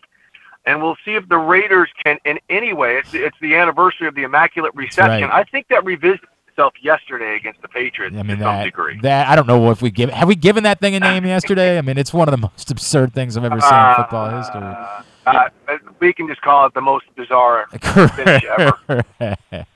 Hey, Steve Weish, always appreciate you, my friend. Happy holidays to you, to your family. Thank you for taking a couple of minutes for us this morning. We really appreciate it. You too, Glenn. You got it. Thank you. It's Steve Weish with us here on GCR after he was in Cleveland for Ravens-Browns.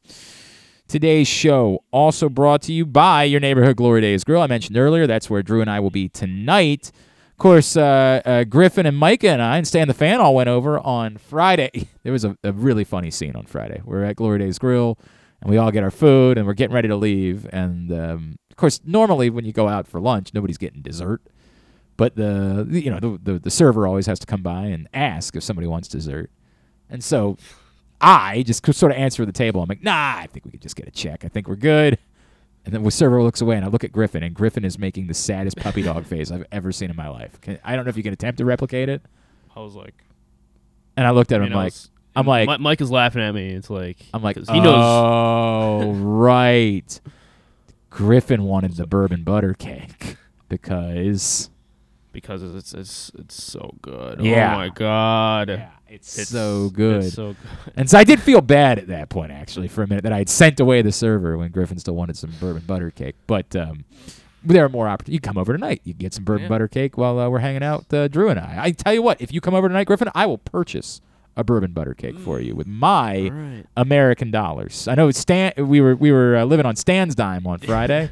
I will make that purchase for you. It's a little bit better out of tonight. Glenn's pocket. I think it should, right? I think it should. Despite the fact that you lost the bet this week, I will still buy you the bourbon butter cake if you come by to hang out with us this evening. You got to bring some sort of toiletry. You got to bring a stick of deodorant or something with you. Got it. But you do that. Bourbon butter cake on me, all right? That's a promise. I get it. It's very good. I understand why Griffin had such sad puppy dog eyes in that moment. You know what else is good? The Twisted Ribs and Wings combo, the winter spinach salad, the citrus salmon, the mac and cheese bites, and they're all available right now. GloryDaysGrill.com. Get your order in. Enjoy the Comfort Classic menu. When we come back in, Slaps and Jeremy Kahn on the way. Glenn Clark Radio. Looking for a simple holiday meal? Try Chick-fil-A Catering. From Chick-fil-A nuggets to mac and cheese, enjoy a variety of tray options sized perfectly for your get-together. Order through the Chick-fil-A app and bring smiles to your family gathering. Availability and order requirements vary. See restaurant for details. Come experience Maryland's #1 sportsbook this NFL season at the FanDuel Sportsbook at Live Casino and Hotel, the ultimate place for any sports enthusiast. Take advantage of our 24/7 kiosks, massive video screens, and watch all the action from the best seat in the house. With more money paid out than anyone around, make every moment more at the new FanDuel Sportsbook at Live Casino and Hotel in Hanover, Maryland. Please play responsibly. Gambling problem? Please call 1-800-GAMBLER or visit mdgamblinghelp.org. The Baltimore County County Police Department is hiring. Entry-level officers start at close to $59,000 a year with a $10,000 bonus. Some restrictions apply. Plus a great retirement plan, medical, dental, and vision insurance, advancement to specialized units, tuition reimbursement, 15 sick days earned per calendar year, and even further incentives for military members and veterans. If you have a passion for service and want a career for life, visit joinbaltimorecountypd.com or call 410-887-5542. You must be a United States citizen, possess a valid driver's license, and have a high school diploma or GED equivalent. The Baltimore County Police Department is an equal opportunity employer. Make the most out of every day in your Toyota RAV4. Available in hybrid or gas-only models. A RAV4 can get you where you want to go in style. Check out buyatoyota.com for deals on new RAV4s from your local Toyota dealer today. Need a last-minute gift for a kid in your life? How about a membership to the Retriever Kids Club? It includes free youth admission to all regular season UMBC home games, plus a t-shirt and a drawstring backpack. Membership is only $35. It's a great deal, makes a tremendous holiday gift. Visit umbcretrievers.com/kids club for more info. Membership is for kids 12 and under. The Retriever Kids Club. Find out more, umbcretrievers.com/kids club.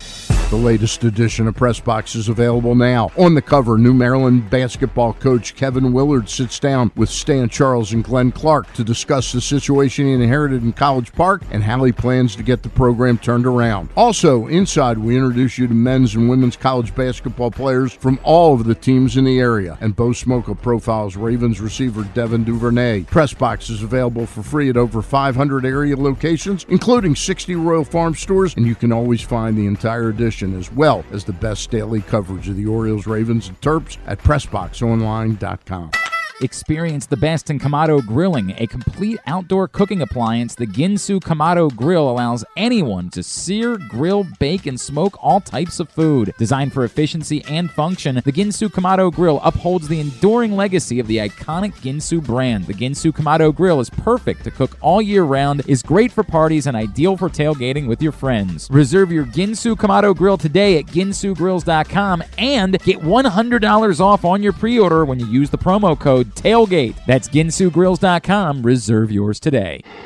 Join Glenn at halftime of every Ravens game for the Project Game Day halftime show at facebook.com/PressBoxSports. We apologize in advance. There's not much we can do about his face. All right, back in here on GCR as we continue on a Monday edition of the program. Reminder, PressBoxOnline.com/offers. I don't know what the date's going to be. I don't know when you're just going to wake up one morning and all these offers are going to disappear. They're not telling us that. They're not saying, hey, you have until Jan 1 or you have until, the summer or something like that. I have no clue. What I do know is they are going to go away because we've talked enough to people in other states who let us know that that's the way that it works. There are plenty of states around the country where they have made it abundantly clear, hey, look, we went through this, and for a while, lots of great offers. And then suddenly, one day, they all just kind of went away. So you should take advantage of them before that occurs. So right now, go to PressBoxOnline.com/offers. You can get $200 in free bets from DraftKings after you place your first $5 bet or $1,000 in risk-free bets from BetMGM. Time is limited to get the best offers from all of these sports books. So go to PressBoxOnline.com/offers and sign up today. All right, continue to get me your slaps. Everybody's struggling. If there was ever a week to change the rules, this would be the week to change the rules because there are so many good options on offense and special teams and coaching, and there's really not many good options on defense. Even the one that's a good option had a good game. It's one play that stands out, right? Like there's not at all a second good option defensively, but rules are rules, and they're all the way up there. We're not tall enough to get up and change the rules, so we have no choice. We're just stuck with playing by the rules. Continue to get me your slaps. After we talk to Jeremy Kahn, we'll do slaps in the helmet again. You know the deal. 5 Ravens, 2 must be offensive players, and despite everything, 2 must be defensive players.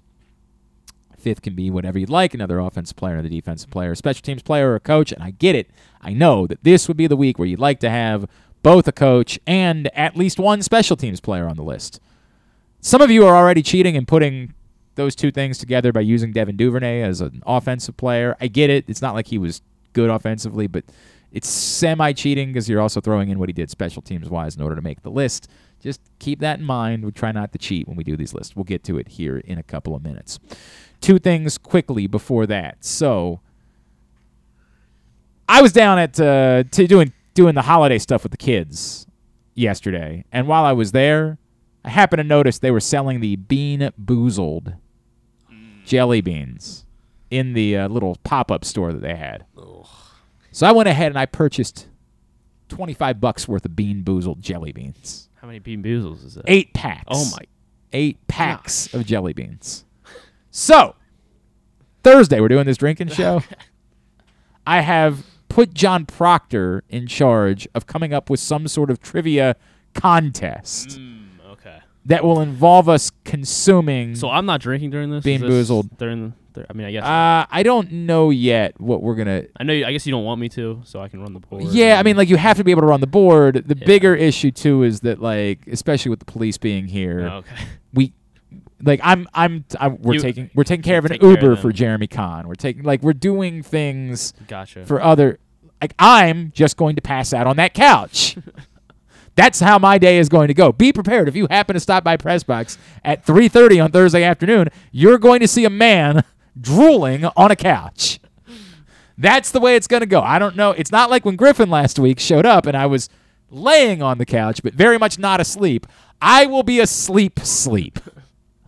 Apparently last year there was a moment where Leah, who runs our office, was like, it was 6 o'clock and I was leaving and I didn't know if I should wake you up or not. I was like, 6 o'clock? What the hell? The plan for Thursday is that we're going to do Weekend at Bookies at 10 a.m. Then we'll start GCR at about 10:30. It gives Jeremy time to get over here from after he has to do the morning show over on 105.7 The Fan. David DuBois, of course, the legend himself. Oh, I want crabs for Christmas. I can't believe that we got... I love my... I don't even know if we're allowed to talk about it. We have a friend who coordinated this for me. Just fine. It's totally fine. I know David. I could have handled that, but it was fine. I appreciated the help. Who was like, would you want him to sing? Yeah! Yes!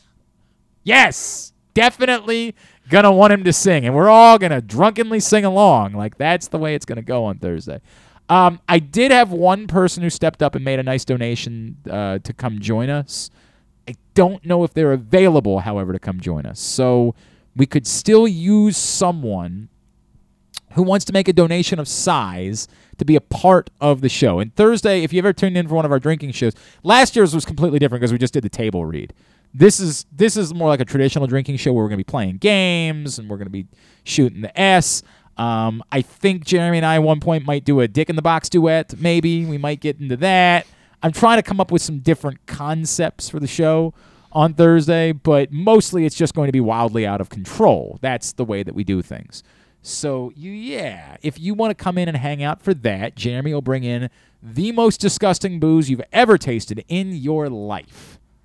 If you want to be a part of it, just need you to make some sort of donation to our Helping Up Mission drive. Glenn Clark 180. It's Glenn Clark on Venmo, Glenn Clark 180 on PayPal, $ Glenn Clark Radio on Cash App. Even if the donation comes in after we do our shopping today, here's the good news. We can go purchase stuff anywhere, anytime. We're going to go do the bulk of it today at Target because they're kindly making our money go a little bit further. So on top of the $3,500 that you guys have donated, like, they're going to stretch that out for us a little bit further. It'll probably be closer to like $4,000 worth of stuff that we'll end up getting, and they've been wonderful. Thank you to Kyle and the team at Target White Marsh. So we'll go do that. So even if you listen to this tonight and you're like, oh crap, I want to do that, but did I miss out? It's fine. It's fine. Just send the donation anyway. That's totally fine. Send it anyway. I'll run to another store and buy some more deodorant. And even if we don't get it in time for when we take everything down on Wednesday, I'm, of course, at Helping Up Mission once a month, so I can just take it with me on my next trip to Helping Up Mission. So it's that simple if you want to come in and hang out for our drinking show. But, yes, I've got 8 packs of Bean Boozled jelly beans. And for those that don't know about the Bean Boozled jelly beans, I don't remember all of the flavors, but I believe there's like boogers. I believe there's like liver and onions. There's baby wipe. Is there really? There's like booger, baby wipe, vomit. There's one There's that's gotta be a either poop or there's- diarrhea, I Yeah, thought, there's like yeah. a poop. There's toothpaste. Toothpaste is probably good.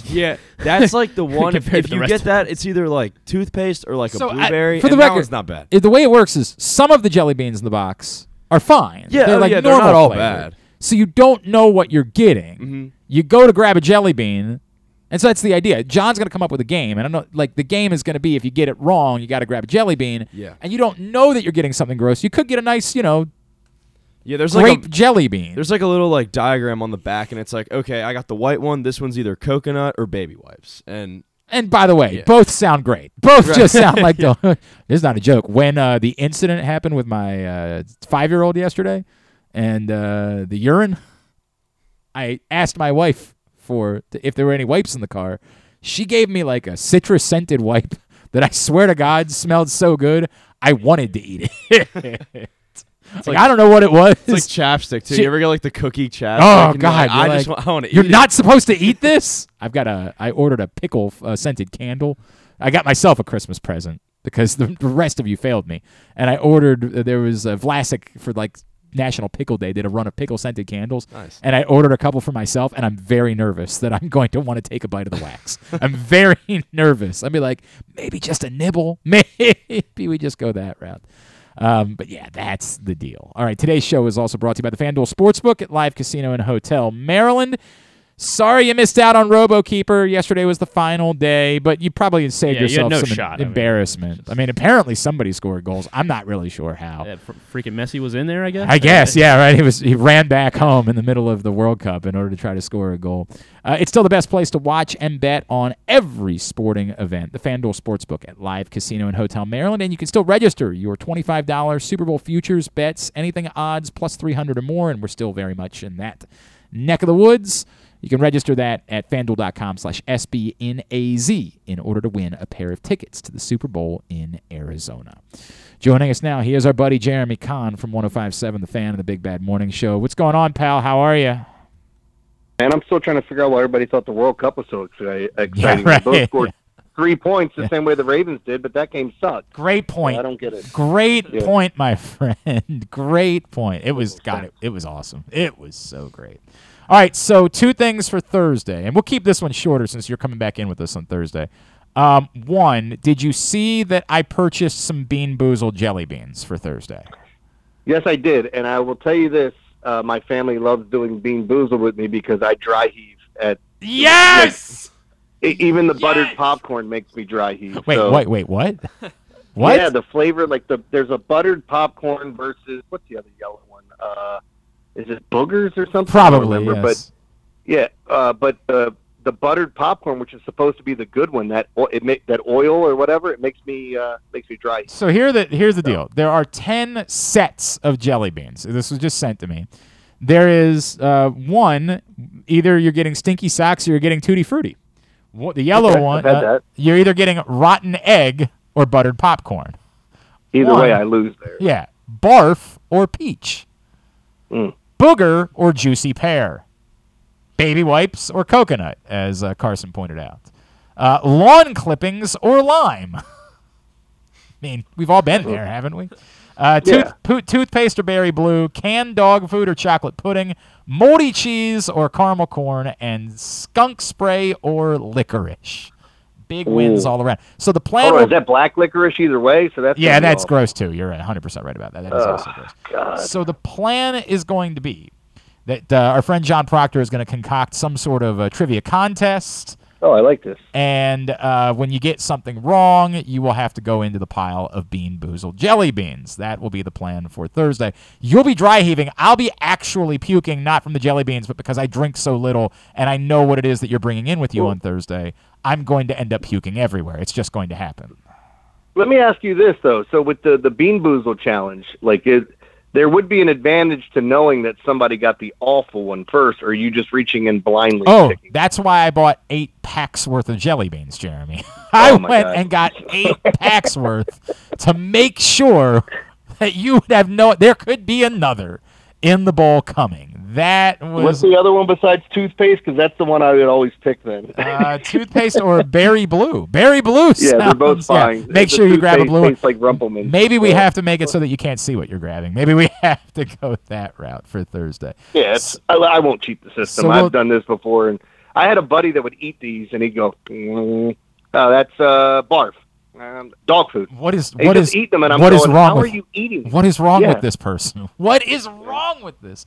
All right, so 2 other things that were requested for this drinking show on Thursday. One being, of course, you and I did the full table read of Jingle All the Way last year, which I thought was brilliant broadcasting. I thought that was about as good as we could possibly do, but I don't know. Maybe it was not as over as I thought it would be. I had a request last week. I was joking about how when the Maryland game was so bad, I flipped over and I watched the SNL Christmas special instead. And someone said, you and Jeremy should attempt to reenact like 5 of your favorite SNL Christmas sketches. And I said, I'd be down for that, particularly considering we would be like duetting on Dick in a Box, and I'm all on board with that. Like, that sounds like fun. Are you down for attempting to do a little performance on Thursday? When do I say no? That's a great point. Well, unlike when I needed you to perform the other night, and you said you couldn't, and I'm still a little bit. I was offended. the whore of Hazard County. What do you want? I was a little offended by that. And then the other thing, this is quite the wild card because I don't know if Griffin has it in him. Did you see the peanut butter and pickle pie that I tweeted, Jan? Did you see that? Yeah. If Griffin has it in him to attempt to make the peanut butter and pickle pie, would you be down with trying it on Thursday? Can I bring my dog? Oh yeah, I'm in. Wait, if there's peanut butter involved, what else? It's got to be your dog. Yeah, but it's got to be. No, you don't understand. It was my dog. Yeah. No, that was like we understand. Yeah, so Ed was telling the story. There was a story last week about a man in Florida that randomly started having sex with a dog out in public. He got arrested. It was. It was worse. Jeremy, it was worse than that. It happened at a nativity scene. Yes. Yeah. So yeah. But it was so bad. And then I was telling him a story about a buddy of mine that brought up. He said it's so disgusting. How could that guy have sex with a male dog? Like this was a different story. And I went, wait a minute. Your problem is that the dog is male, not that it's a dog. And he goes, well, yeah, because that's gay. And I'm like, no, there's so many things that are way beyond this that you can look at something. I swear to God, there was our friend. I know you of course know Bobby Trossett. Bobby was on BAL and 98 Rock for a few years, and Bobby has, I guess, a flamboyantly gay cousin, right? And I don't know how one morning on their show they ended up talking about the idea of Bobby having sex with his gay cousin. Now, again, how we got here, I don't know. But Josh said, well, that wouldn't be okay because he's a boy. To which everybody else said, yes. I don't think that's the problem in this scenario, Josh. The issue is the gay sex is okay. Of course, the dog sex, no matter what, is the bigger issue. The problem would be you'd be having sex with your cousin. That would not be acceptable. It's very strange. Which then, since it's the holiday season, brings us back to, I want to say, Merry Christmas to my cousins who are married, right, that are first cousins. If you don't remember that story, that is a straight shoot. And again, as I said, and I mean this, your cousin, she looks exactly like Bob Haney. And you know what? That's not nothing. That's not nothing. That's a good look. I'm just surprised that my other cousin looks a lot like Terry Ford with a beard, that he was okay. Like, he was the one that was in on it. Oh, like, good. He was in on Bob Haney. So, good. Good. Oh, good. All right, so Griffin, are you willing to give a shot to making the peanut butter pickle pie? Yeah, I can definitely give it a shot. Do you have like a I don't think there was a recipe. I think it was just a picture. All right, we can work on that. We can work on trying to find a recipe for it. So Griffin says he'll give it a shot. Or I can just throw peanut butter. Yeah, do whatever you want to do, right? Make it a peanut butter pickle pie. I know a couple of the ingredients: crust, peanut butter, pickle. Right. Yeah. Then you got yourself a pie, baby. You got yourself a stew.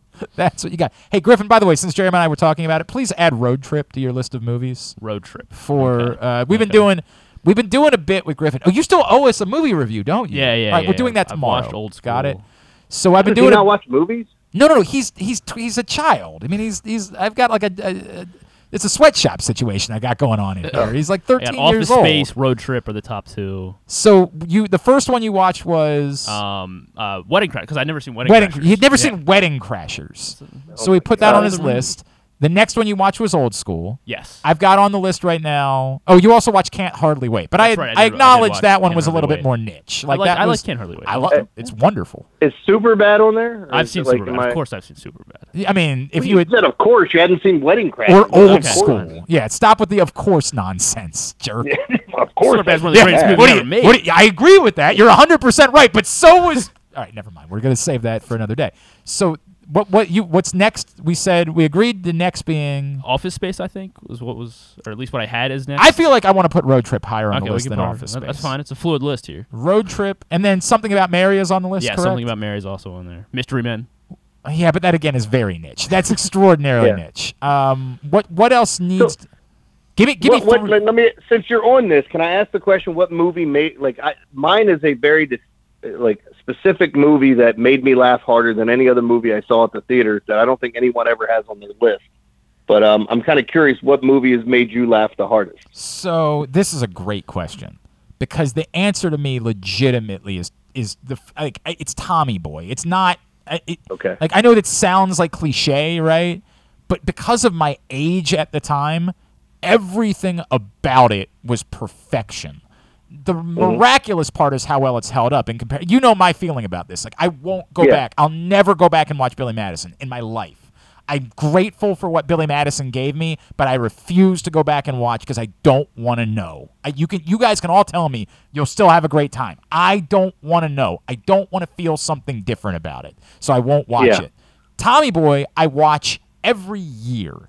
The magic is that it holds up every time. By the way. I don't even want to ask this question, Griffin. Tommy Boy? Have you seen Tommy Boy? No, I haven't seen Tommy Boy. All right. Oh, my God. We changed some things around. Tommy Boy 1, Road Trip 2. Okay. Sorry. Yeah, and for me, just so you know, Glenn, for me, I still think Step Brothers is one of the funniest movies I've ever seen. It's great. In Talladega Nights. It's great. Yours. Seen both of those. Are you gonna say it's a MacGruber? No, well, that's up there on my list because But I know that's very that fits me more than it would most people. But I still think Me, Myself, and Irene.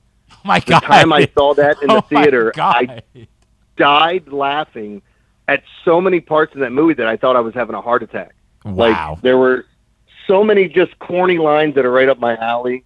I think my favorite one being when he says, "Ouch, baby, I may rock, but I'm not made of stone." Like little things like that, but there's so many over-the-top parts in that film that I just thought was just so well done. So it's by the way, I love Me, Myself, and Irene. I love it. It would be lower on this list of movies that he needs to see to me, but I agree with that. I do love Me, Myself, and Irene. But it does lead me to the question: how many Jim Carrey movies have you seen, Griffin? All right, let's see. I know you. Yes, you have taste. Definitely saw The Grinch. Don't. Oh God. I Griffin. saw The Mask a while ago. All right, that's something. I've seen parts of Yes Man. I don't know. I don't even know what Yes Man is. It's not a great movie. Okay. I mean the ones that matter. It's okay. I mean Ace Ventura, seen Ace Pet Ventura. Detective. I haven't seen Ace Ventura. All right, gonna have to go ahead and put that on. Seen The Truman the Show. list. Yeah. Ace Ventura. You said you saw Mask. What about Cable Guy? Liar? Liar is pretty important. All right, no, I haven't seen Liar. God damn it. Of course, Dumb and Dumber. Yeah. All right. It could have gotten worse. Could have gotten much worse here. All right.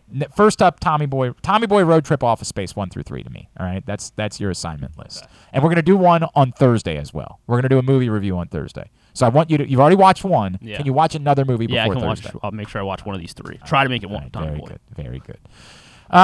I don't really want to talk about football. Do you want to talk about football? I have no interest. There's not look the offense was horrible on Saturday. Sunday was one of the weirdest football days I've ever seen. I was telling somebody at one point I was winning every bet and then I was losing every bet, and then it somewhere finished kind of like kissing your sister to a terrible day, like depending on what you took.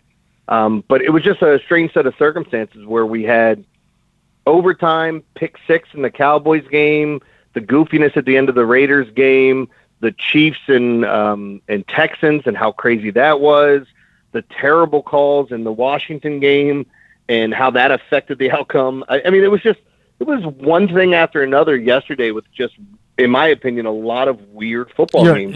The Atlanta New Orleans game getting close, and I don't know just how everything broke down. I just thought it was a really strange day. You're of course correct about all of that. It happened to be my best betting weekend of the year. There you go. Like, this is how stupid betting is. It was by far. Now, it also is the weekend that I bet the least, of course. But it was my best betting weekend of the year. Everything came into picture for me. Like, literally everything lined up exactly, except for the Ravens. That's the only one that I got wrong all weekend. But I did get the under in that one, so I salvaged. Well, I had the two kisses of death. I had somebody text me Saturday and say, "Hey, oh my God, man, the Colts were my top play on Saturday." He goes, "You got to be happy. You're up 36.5-0 right now." And I went, "Why would you text me that?" Right. And then all of a sudden, I still covered, but almost lost that. And then I got the same text. It was after the Jags won because a guy from work was like, "Hey, man, you're the only person I knew that was on Jacksonville, and you had the Bucks beating the Bengals." And I'm like, "Yeah." He goes, "You're looking good."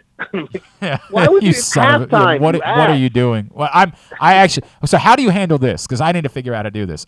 In one of my fantasy leagues, the dude that I'm playing against this week, my buddy Tim, who I love, we're also Eskimo brothers. In fact, we might be double Eskimo brothers. I believe we are double Eskimo brothers. Tim, last night, before Ramondre Stevenson ends up going off, texts me and says, "This loss hurts." Now, I'm out doing Christmassy things with the kids, so I am not paying attention to how the day is going.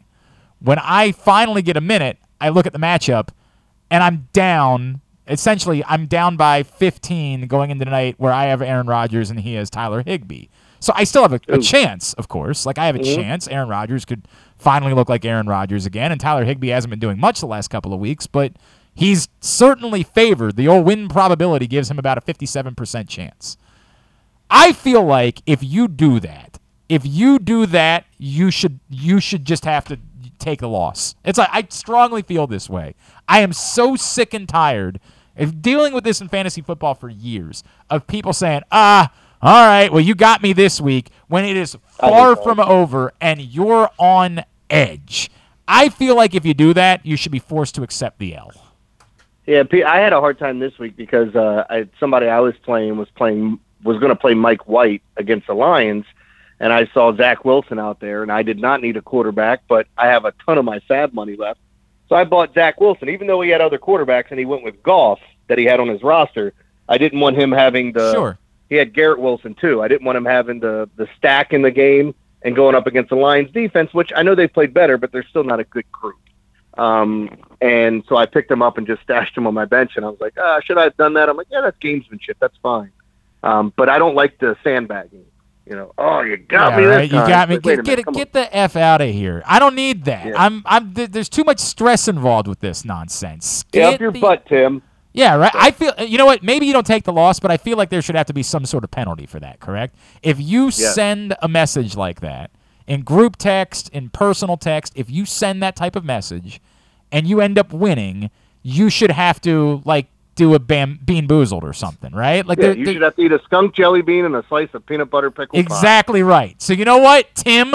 If you win, I expect you in here on Thursday morning, and you got to make a donation to the Helping Up mission. You understand me? Tim, I'll call you out. Tim Russell, I'll call you out right now. You understand? You got to come in here, make a donation, eat some peanut butter pickle pie, and do some Bean Boozled, all right? You got it? Son of you guys call him like Timmy Potatoes or anything like that? No, but we do. I think I'm the only one. I do sometimes call him Tim Russell the Love Muscle, and I don't know why. Oh, I have no idea. What was the name of the band from Can't Hardly Wait? Love Burger? Was that what it was called? Love Burger? Yes, it was Love Burger. I feel like for a little while, I called every cover band that I saw, hey, I would walk in and be like, you guys, Love Burger's here tonight. Like, that was the dumb bit that I would do. I called every band I ever saw, cover band, Green Jeans. The Green Jeans playing tonight? Yeah, right. It seemed like they were everywhere. Everywhere you look. It probably was, too. I'd show up at the Record Theater one night for no reason. I'd be like, hey, Green Jeans is here. That's dope. I also did it with Captain Geach and the Shrimp Shack Shooters, because that was the fake band that the Wonders were in the movie That Thing You Do. Oh, yes. The Oneaters. The Oneaters, of course. When they did a movie shoot, the name of the band was Captain Geach and the Shrimp Shack Shooters. So I would go down to New Orleans with my friends, and I'd be like, guys, let's go see Captain Geach and the Shrimp Shack Shooters. And nobody. Zero. Cool. Nothing. Not even a half a chuckle. They'd look at me like, why did we invite you on this trip? Like, that was more I of always what love would when I throw out one of those movie references on the air, and nobody would get it, and then I would get the one random person that just sends you a message on Facebook or something that says, well done. I got it. Yep. You're the other one that got my movie. Worth it. 100% worth it for just the one or two of us. You think there's any chance? I'll just end this way so we did a little bit of football. You think there's any chance at all that, for in whatever capacity it is, Greg Roman doesn't call plays next Saturday? No.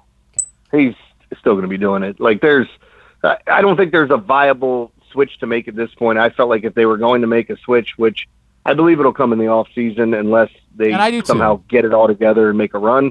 But it's just really hard with 3 weeks left and a team that's more than likely going to be in the playoffs to just go ahead and make a wholesale change. So I'm in this weird place because I am not. I don't do the fire the thing bit. But what happened with 10 minutes left on Saturday is fireable. Like, that's you can't be a coordinator in this league and do that. That's embarrassing. Like, that's some 3-year-old stuff. So I'm saying fireable, but I'm acknowledging that, and I'm saying if you fired him today, you'd have to run his offense anyway. You don't have the pieces to do anything else. You can't throw the ball 45 times.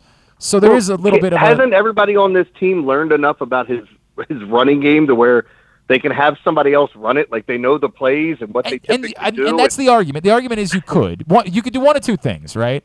You could not fire him and just say, well, somebody else is going to call the plays, right? Like, whoever it is, T. Martin, who, of course, was stripped of his play-calling duties at USC, you could say he'll call the plays. It'll still be Greg running. He'll be the coordinator of the offense. It's his system. To your point, you could say, hey, we're firing him. You got to do it. But is it fair to T. Martin to say, you're going to be the offensive coordinator, but you don't get to implement your own system? Like, you're going to have to just do what he was doing and call his plays. I don't know. And, it's probably why I'm with you where I'm like, I don't think they'll do it, but that was so embarrassing. That was so embarrassing on set. I mean, the fact that, and I know we said we weren't going to talk about it, but I know. 4.6 yards per attempt on a pass, and your number one running back is averaging almost 10 yards a carry. You got another one's averaging damn near 8, and it's like, what are you doing here? And I'd be fine if they came in after the game and said, look, they're both on a snap count. Like, I'd listen to that, but it still doesn't mean don't run more. You got Justice Hill there. If that's the case, then run him. Like, they should have been running against one of the worst run defenses in the league. They put up 3 points, albeit you had a missed field goal, you had a block when you had a missed opportunity on 4th down. And I just get so upset. Everybody craps on analytics. All analytics does is tell you what the numbers are telling you. Now, it's your decision whether to go with it or go against it, which ultimately I feel like more times than not you should go with it, but there's also a feel to the game and what you feel is right. Like, how is your defense playing at the moment? Have they been on the field for most of the second half or the fourth quarter? Do they need a break? There's different things. And, for example, in a game with your backup quarterback, when you drive all the way down and it's 4th and 1, I'd be more pressed to go for the field goal there, get something on the board, and help your team out in that atmosphere like they should have in the beginning of the game, in my opinion. But Harbaugh after the game said if I knew we weren't going to get it on 4th down, I would have kicked the field goal. It's duh. If we all had that power, then we would get everything right. But that's just such a dumb answer. Just say we felt like we had the advantages here, we just didn't get it. Well, it's incongruent with running the ball on 3rd and long, because you've got limits. You knew what game you were in for. You knew what was happening. And that's my issue there is, I get it. It's 4th and 1. You have every reason to think you're going to convert. The argument is, why not use Pat Ricard as a blocker and let your running back go try to get a yard? We can debate that all you want. But to me, it's more, what game did you think you were playing? Early in the season, you make that argument, we're going for it on 4th and 1 against the Dolphins because we know what we're in for today, or against the Bills because dude, you're getting into a shootout. You got to score a ton of points. In what world did you think that was what was occurring on Saturday? In what world was it so critical for you to get 7 instead of 3 in that moment? There's so many things about football in general that drive me nuts. When guys use their timeouts or not how to use them. Right. Was it the Jets? I think the Jets game. What were they doing with their timeouts? Why did they let the clock run all the way down? There was another team in the 4 o'clock games that wasn't using their timeouts and just letting the clock run. And I get it. You want some time to come off the clock so the other team doesn't get it back with a ton of time left. But it's so stupid. And going back to what you said, I would never run on 3rd and extremely long unless I wanted the clock to run. I'm backed all the way up to my own end zone. There are so many. It's advantageous to throw the football on 3rd and long because somebody grabs a jersey, somebody gets their hand up too soon, gets handsy on an out route. You get a 5-yard penalty becomes a first down. Like, there were so many opportunities for penalties on 3rd and long that I would throw the ball every single time. I'm not telling you got to get a first down. I just think there's advantages there. I also don't understand 3rd and 10 calling a play that doesn't get you to sticks. Like, at that point, why not just run the ball? Because you're asking for disaster at that point, which, of course, ended up happening with the interception. I both said I wasn't going to keep you as long, and I said we weren't going to talk about football, and I lied about both things. That's the way that it goes. I love you. We will see you on Thursday morning. We're going to start. I tell you what we're going to do is I have to do this betting show on Thursday, so I'm going to do that first at 10 o'clock, and then we'll do our show at 10:30. So that'll be the plan for that. David Du Bois is going to come join us. There's some rumors that maybe Rita might be stopping by on Thursday to hang out with us. We're going to have some fun. If you guys want to come in, just let me know and get a donation, and we'll make that work. All right, buddy. At JeremyCon1057 on Twitter. And then you want anything on your show this week? Who cares? All right. Tune in Thursday and let's get weird. Love you, buddy. Appreciate you. See you Thursday. All right, man. Love you. Jeremy I'll Conn. see you guys. That's Jeremy Conn, 1057 The Fan's Big Bad Morning Show. Of course, picks every day at PressBoxOnline.com. Today's show, how about Stan the Fan? How about him? Stan the Fan's got another great show coming up a little bit later on today on Facebook Live. You'll be able to check it out. Dr. Meredith Wills joins he and Ross Grimsley. So you want to check that out. That will be happening at 6 o'clock this evening. When we come back in, we'll dish out our slaps. That's next. Glenn Clark Radio. Yes. Join the Maryland Jockey Club at Laurel Park for Christmastide Stakes Day on Monday, December 26th. An exciting day of live horse racing awaits you with a whopping 6 stakes races worth $600,000 in prize money. Plus, enjoy a specially curated stakes buffet, a delicious hot chocolate bar, and hot cider cocktails. It may be cold, but Laurel Park has plenty of horse racing excitement, food, and beverages to keep you warm. Don't miss Christmastide Stakes Day at Laurel Park. Visit laurelpark.com for more info. Come experience Maryland's #1 sportsbook this NFL season at the FanDuel Sportsbook at Live Casino and Hotel, the ultimate place for any sports enthusiast. Take advantage of our 24/7 kiosks, massive video screens, and watch all the action from the best seat in the house. With more money paid out than anyone around, make every moment more at the new FanDuel Sportsbook at Live Casino and Hotel in Hanover, Maryland. Please play responsibly. Gambling problem? Please call 1-800-GAMBLER or visit mdgamblinghelp.org. The weather outside is really unpleasant, so it's time to warm up with some comfort classics this winter at your neighborhood Glory Days Grill. Try the Twisted Ribs and Wings combo. It's 2 full pounds of meat, the mac and cheese bites, Mr. Richards meatloaf, the citrus salmon, the winter spinach salad, and for dessert, here's internet radio personality Griffin Bass to tell you about the bourbon butter cake. Oh my God, it's so good. Pair it with a blood orange bourbon cider or a devil's backbone cranberry smash. Place your order now at glorydaysgrill.com. Glory Days Grill. Great food, good sports. That first sip. That first bite.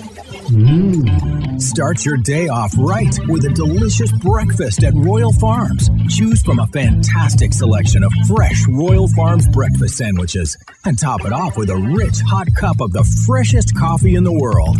At Royal Farms, breakfast is available day and night. It's the freshest breakfast in the world. Real fresh, real fast. Royal Farms.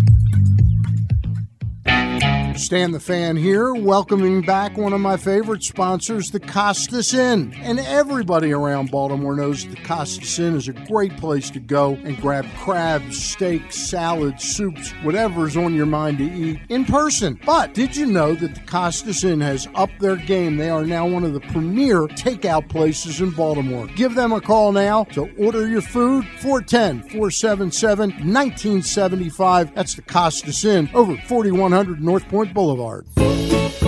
Looking for a simple holiday meal? Try Chick-fil-A Catering. From Chick-fil-A nuggets to mac and cheese, enjoy a variety of tray options sized perfectly for your get-together. Order through the Chick-fil-A app and bring smiles to your family gathering. Availability and order requirements vary. See restaurant for details. Tune in to Simply the Bets every Tuesday and Weekend at Bookies every other Thursday at 11:40 a.m. And if you really have nothing better to do, keep listening to this show too. All right, back in here on GCR. Last 2 days for this print issue of Press Box before it's gone. I need to confirm, but I think tomorrow we're going to announce our Mo Gabba Sports Person of the Year here on GCR. That'll be the new issue on Wednesday. The annual Best Of issue will hit newsstands, so this is your final chance to get this one with Kevin Willard on the cover. Go grab it right now at your neighborhood Royal Farms out of the hundreds of locations around town where you find Pressbox. Read it all, PressBoxOnline.com. You guys want to venture a guess as to who local sports person of the year, Mo Gabba Sports Person of the Year might be? Anybody want to guess? I'm not going to give you anything. Just want to see if you want to throw out a guess. Not Greg Roman.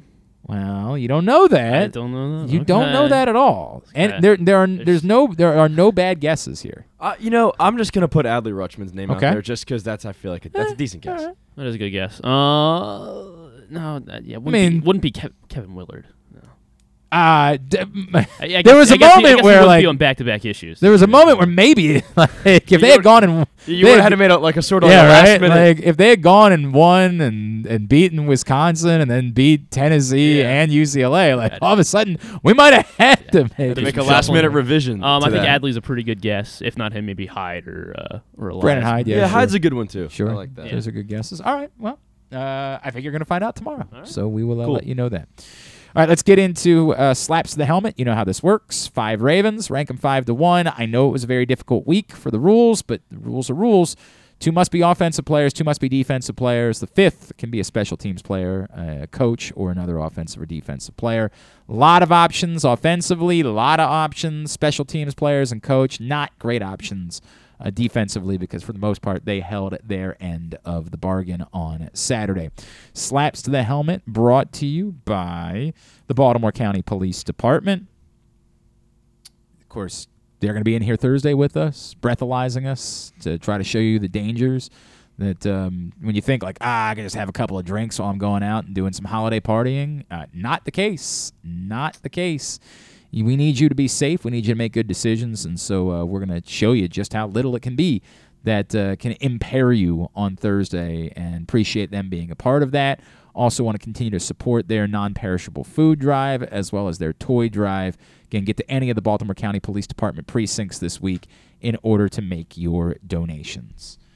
I will begin my number 5. Again, not just a really brutal week to try to come up with a second defensive player. I made it Justin Houston. I think a lot of other people did as I'm looking around.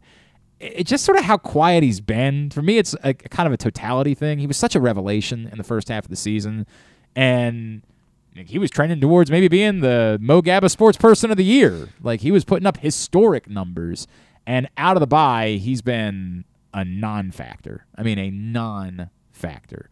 Half a sack since the bye. And so I get it. It's not – I don't think he played poorly on Sunday or Saturday. I just don't – he didn't really do anything, and it's been kind of a trend of him not doing anything for a little while. And so that, to me, was enough for him to make the list. He's my number 5. My number 5 is Patrick Queen. He's number 4 for me. Yeah. He was the only good defensive option. Yeah. And just because he played well. Yeah. I mean, it's just a touchdown. Yeah, he let Donovan Peoples-Jones walk into the end zone, and I don't know why we bothered putting him in coverage. I don't think he's horrible in coverage. This goes back to Griffin having to take a shot. This goes, I mean, he's not been true for a little while. He had been horrible in coverage, but it hasn't been true for a little while. Well, he let it's just. Again, it's a brain fart. I don't like watching him play football. Which is stupid because he's had a really good season. It'd be like saying I don't like watching, I'm trying to think of insert good name player here, Tyler Lockett play football. Like, okay, I mean, if you don't like good players, I don't know what to tell you. Plays way more exciting football than Patrick Queen. For God's sakes. Patrick Queen's played really well, and he played well on Saturday. But it's number 4 on my list for that reason, because it wasn't a day where they were good defensive candidates, and it's just a position thing. I get that's a tough spot to be in. It's a tough spot to be in space when the difference is 3 yards, but you can't slide outside when Marlon Humphrey's waiting outside. You got to have inside taken care of. And instead, not only does he not make the play himself, but he I don't think Marlon Humphrey would have had a chance making the play, but he essentially picked Marlon Humphrey in the process, preventing any chance that maybe Marlon Humphrey could come over and make the play. It was bad. There's no getting around that. It was. You got to be able to criticize even good players. It's like when Lamar Jackson, I'm not trying to say Patrick Queen's Lamar Jackson, but when Lamar Jackson plays poorly, you got to be able to say he's playing poorly. Patrick Queen's played really well this season, and that in that moment, it was just very unfortunate that he picked that moment for just a brutal brain fart. You go ahead and give me your number. I'm assuming number 4 is another defense player, Griffin? No, I put my number 3 another. How in the world? Because this guy also annoys me a lot on the defense. So that's just a different thing. All right, go ahead, Carson. I had Patrick Queen at number 5 as well. So I mean, it's one play, but you make a mistake like that. No, all your leverage to the outside when you. That's where there are other players on the defense in your job, and I'm in that. So do you have another defensive player number 4? I do. Okay, who's yours? Justin Houston. Okay, all right. So we're doing that thing again. I don't know how I feel about this. I don't know. I don't know what's going on there. I don't know what's going on there. So who is your number 4? My number 4, I made it DeMarcus Robinson. I feel like I could have definitely higher on my list. Any of the pass catchers from Saturday. I mean, whether even Mark Andrews, just because he's not getting open, and when he is, he's still not. Not. Well, out. the one was lazy. I mean, like it was a bad throw, but it was there. It's a catch you have to make 100 times out of 100. Whether just lazy in finishing the catch. Could have even been Deshaun Jackson or James Prochet. Prochet was on the field for 3 snaps, and he still, I thought was worthy of potentially being on this list. I'm almost talking myself into Prochet just because thinking back to he's seeing him get targeted. He's higher on my list. He's number 3 on my list. I mean, like it's both. It's both the early fumble and like you could just he's holding the ball in such a lazy way. That I'm trying to remember who it was. A friend of mine who works in media, who's a Ravens fan, like tweeted me earlier in the game, like, "Dude, this is gonna end up costing us." Like you just knew something disastrous was coming because of how he holds the ball. It's insane. He's not good enough. It's one thing if you're a great player and you happen to have a flaw. DeMarcus Robinson is a replacement level player at best. On his best day. Not on this team. On this team, he is wide receiver 1. It's not a thing. There is no such thing. He's a replacement level NFL player, and he has a terrible flaw. This is the reason why he's unemployed. Like this bit where you think that you're getting good football players, that there's just a bunch of good football players that are out there being ahead. The teams are like, man, gosh golly, we've got too many good ones. We'll have to get rid of this one. Nonsense. And somebody was trying to send me a tweet that Chad Ochocinco sent out about how the receivers in Baltimore aren't the problem. What's he doing? Yeah, he might be just as helpful. No, they are. There might be more problems. There might be multiple problems, but there is no world in which this is a passable level of wide receivers. They weren't good to begin with, and they're not good now. No one's playing well. The only one that you could say is disappointing is Devin Duvernay. Like, that's the only argument you can make for disappointment among this receiver group. Everybody else is... James Prochet was... I don't care how many times Steve Smith said James Prochet. Exactly. He's a 6th-round draft pick. Stop! There's one guy you could argue is playing below the level where you thought he would be playing. Particularly because Devin Duvernay was playing well earlier in the season. Early in the season, Devin Duvernay was playing well, and you were like, maybe this guy really is. But again, even that, he was playing well in the capacity of being sort of a Swiss Army knife. It's bad. It's so bad. DeMarcus Robinson is my number 3. So you had Queen at number 3. I had Queen 5, Robinson 4. Sorry, I mean, you had another defensive player. You want to give it? It is Odafe Owe. He talked about he actually made a play on Saturday. Like that's the issue that I have with that. He got a clear lane. He walked in. I mean, and because of the guys on the edge collapsing the pocket, he was able to fall on top of Deshaun. This is the bit Griffin likes to do, where if you make a play, you didn't actually make the play. It was schemed up. It was good. I mean, when you have the right amount of rushers against the right protection, then yeah, that's what happens. And Owe. I mean, why is he's a first-round draft pick. He's on the field for a third, 40% of the snaps. There's a bigger Odafe Owe problem. I just don't think the problem is unique to Saturday. Like, I get it. It's a bad day for trying to pick a second defensive player. I understand that. All right, so your number 3 then, Carson, is? My number 3 is DeMarcus Robinson. Yeah, okay. For the reasons that we just discussed. This is a bad bit again with you and I. This is a bad bit. Glenn, maybe we just think alike. I don't know how I feel about this. 2 is where, this is really difficult for me. Because the truth is, I think Tyler Huntley should be number 1. But I'm just going to go with groupthink. I'm going to make Greg Roman number 1 so Tyler Huntley can be number 2. Tyler Huntley stunk. He was terrible. And I get it, he's a backup quarterback. Our standard is low. But even by that standard, he stunk. He was bad. Flat bad. Bad decisions, bad throws, bad everything. Now, this doesn't mean that Tyler Huntley can't still be a backup quarterback in the NFL. It's, one, a reminder of why someone is a backup quarterback, which is still a remarkable story considering the dude was undrafted. It's still remarkable. Secondarily, it's a reminder of why sometimes we say backup quarterback doesn't really matter, because if your backup quarterback has to play too much, you're not going to be able to survive it. Now, I know you're going to point out, well, what about in San Francisco? I get it.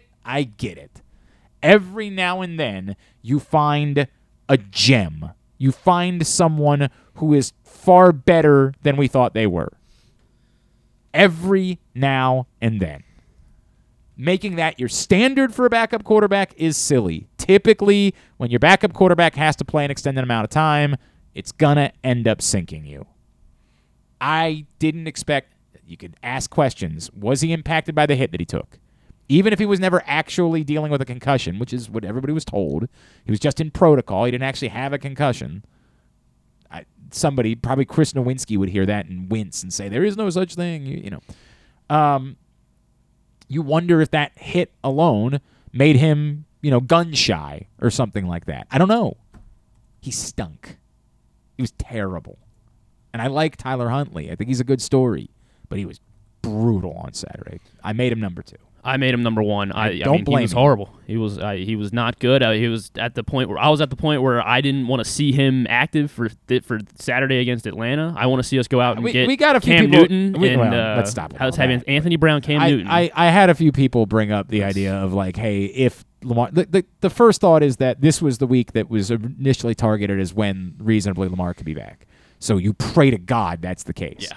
I had a couple people make the argument of, was this so bad that Anthony Brown needs to play next Saturday? I'm not willing to go there. I'm not doing that. I've seen enough from Tyler Huntley that I'm willing to say one really bad game doesn't ruin your job. But what I will say is, if he starts off that game as bad as he was last Saturday, you have a far quicker hook for when you turn to someone else.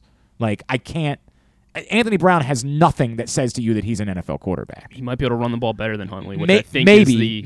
Yeah. I don't know that. Which at this point, right? I feel like. I hear you, but there's nothing to me. I have no evidence that I know he can do that.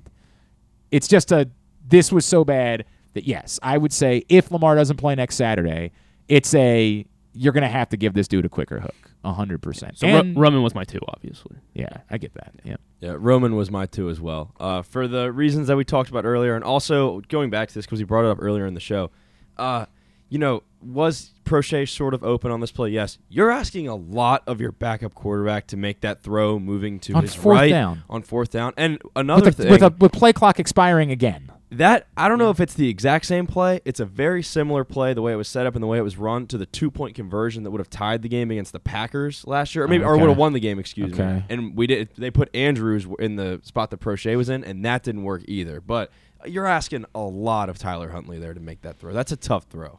And that's why he's my number 2. I think you can't really you can put a lot of blame on him here, but I kind of had to put Huntley at 1 just because it was so bad. I get it. I understand the argument. To me, this really is just becoming a Tyler Huntley's a backup quarterback. Greg Roman's the offensive. You know what I mean? Like that's really all that I'm doing in deciding that Greg Roman's going to be number 1 on my list. It's kind of like last week where it was like Roquan or Dobbins, and it's right? Interchange. Like, Griffin had him at 5, but I'll never forget that. Offensive line was dominant. They were. You're not wrong. Yeah. Best play. All right, stop. Could have been anyone. We're not doing this. We're not doing this bit. Continue to get me your lists at Glenn Clark Radio on Twitter. We'll continue to share them throughout the day. Mostly the same players. Marcus Peters showed up on Jason's list, had Marcus Peters on it. Brian's list had Deshaun Jackson on it. You brought that up. Of course, Deshaun Jackson with that just brutal drop in the middle of the field absolutely could be deserving of being on the list. Justin Tucker. The problem is with putting Justin Tucker on the list, it means you can't put Greg Roman on the list, and that's the difference. Because 100%, I get it. Like even in wind, you're Justin Tucker. You're supposed to catch, but I'd still think Devin Duvernay would have been higher on my list for special teams guys. I have no idea what Devin Duvernay. That looked like his struggles offensively were impacting him. It was the exact opposite of the Tyus Bowser bump. Yep. Literally the exact opposite of the Tyus Bowser bump. That looked like a game where your offensive struggles are now seeping into other parts of your game, and you're trying so badly to make a big play because you're not making them on offense that you end up doing dumb things. I mean, it was just just yuck all around. All right, continue to get me yours at Glenn Clark Radio on Twitter. We'll keep sharing them out, and we'll get ours posted, glennclarkradio.com, here in a bit. Today's program, speaking of Tyus Bowser, we will be back for one more Tyus Bowser show on Tuesday, January 3rd. We will be at Guilford Hall Brewery, 1611 Guilford Avenue in Station North. Come join us, hang out. Tyus and a special guest will be with us. It's all brought to you by Maryland Vascular Specialists, the all-new Ginsu Kamado Grill. You can find out more by going to PressBoxOnline.com/Bowser. The Tyus Bowser Show is a partnership of PressBox and Great 8's memorabilia. Tidbit and Two-Bit to wrap it up. Glenn Clark Radio. Gambling can be a fun and entertaining experience, but there are risks involved. If you're planning on betting on the game at the casino or on your phone or computer, know your limit, stay within it.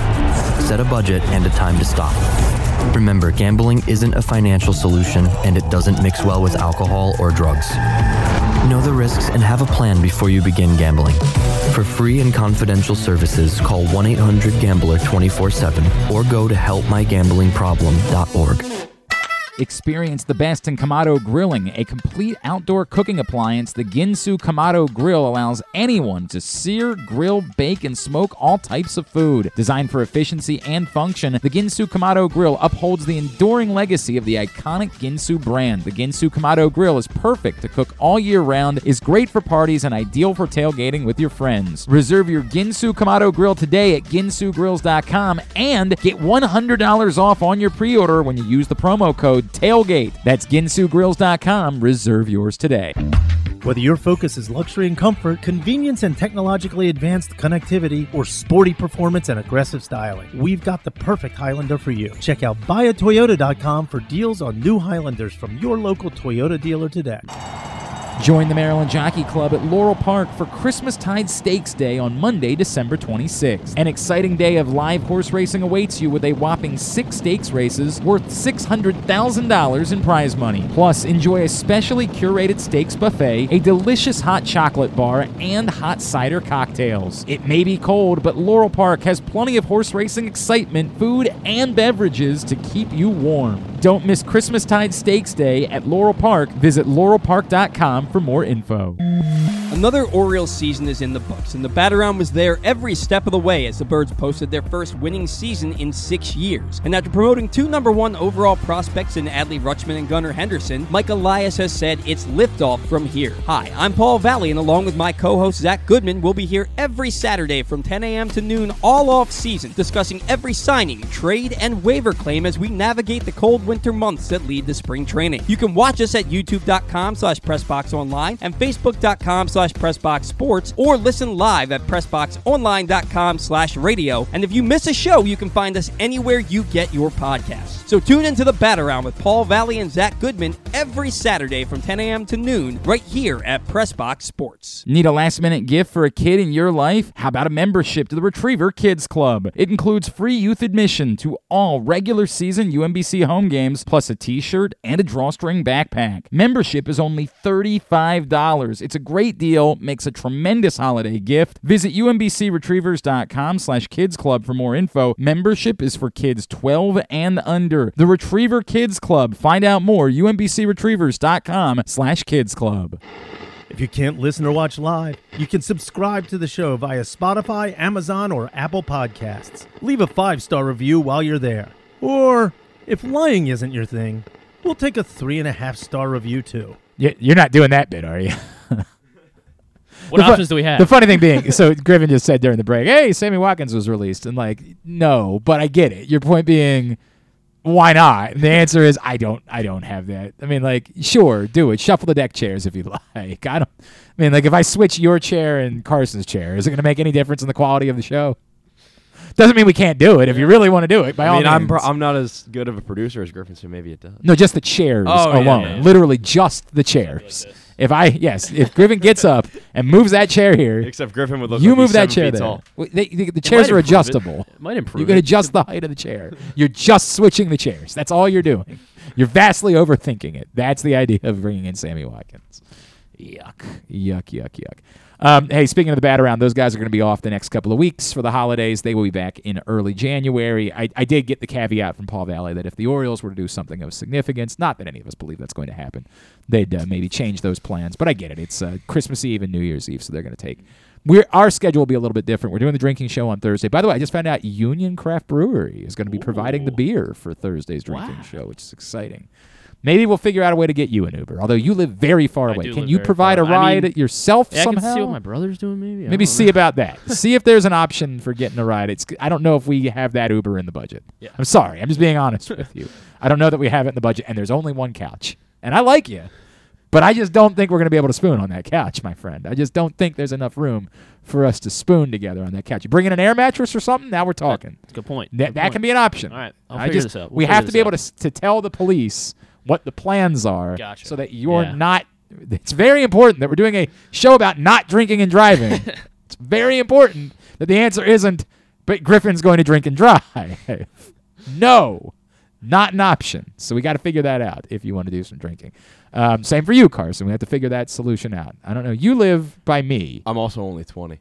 Oh, that's right. You're not. So I'm so sorry. I forgot. No, I'll just be there. I'll be there. I'll eat some. We'll do. Can you drive Griffin? Can you drive Griffin? Sure. Yeah. All right, we'll work. We can work that out. We'll work on that. All right. Thank you to Union for taking care of that. Jeremy will still bring in his gross booze, but we'll have delicious beer as well from Union. And Craft Bean Brewery. Boozled. And Bean Boozled and a pickle peanut butter pie. Okay. This is the dumbest party in the history of parties. Imagine explaining this to someone and inviting them to come in. So wait, what are you guys doing? You want a piece of peanut butter? Yeah, we got gross booze, peanut butter pickle pie, and Bean Boozled. Sounds great. We do have Union Craft Beer. We do have Union Craft Beer and David Du Bois. And Jeremy and I are going to duet Dick in a Box. That's what we got going on Thursday. All right, we got to go. Let's get a tidbit. Tidbit is brought to you by your local Toyota dealer and buyatoyota.com. The Toyota Tacoma comes in a range of models and trim lines, so you can choose the perfect Tacoma to reflect your unique personality and driving habits. Check out buyatoyota.com for deals and new Tacomas from your local Toyota dealer today. All right, so of course the Vikings overcame the 33-0 halftime deficit and forced overtime against the Colts.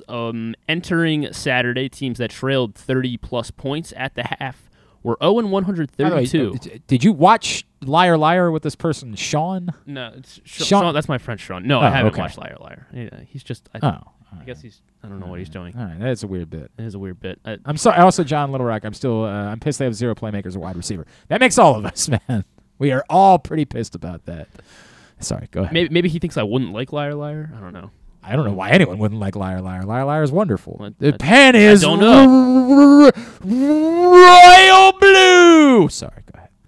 All right, doesn't mean anything to you. Just nothing. Yeah, I'll find out soon enough. Zippy, I hope. Anyway, no one's coming back from a 30-point halftime deficit. The last team to overcome a deficit of 24 or more points, however, in the regular season game was 2015 Week 7, the Washington football team. That was came back against the Buccaneers, and that was when that was the Kirk Cousins you like that game. Ah, okay. Yes. All right, I remember it. So that was the last time a team came back from 24 or more points.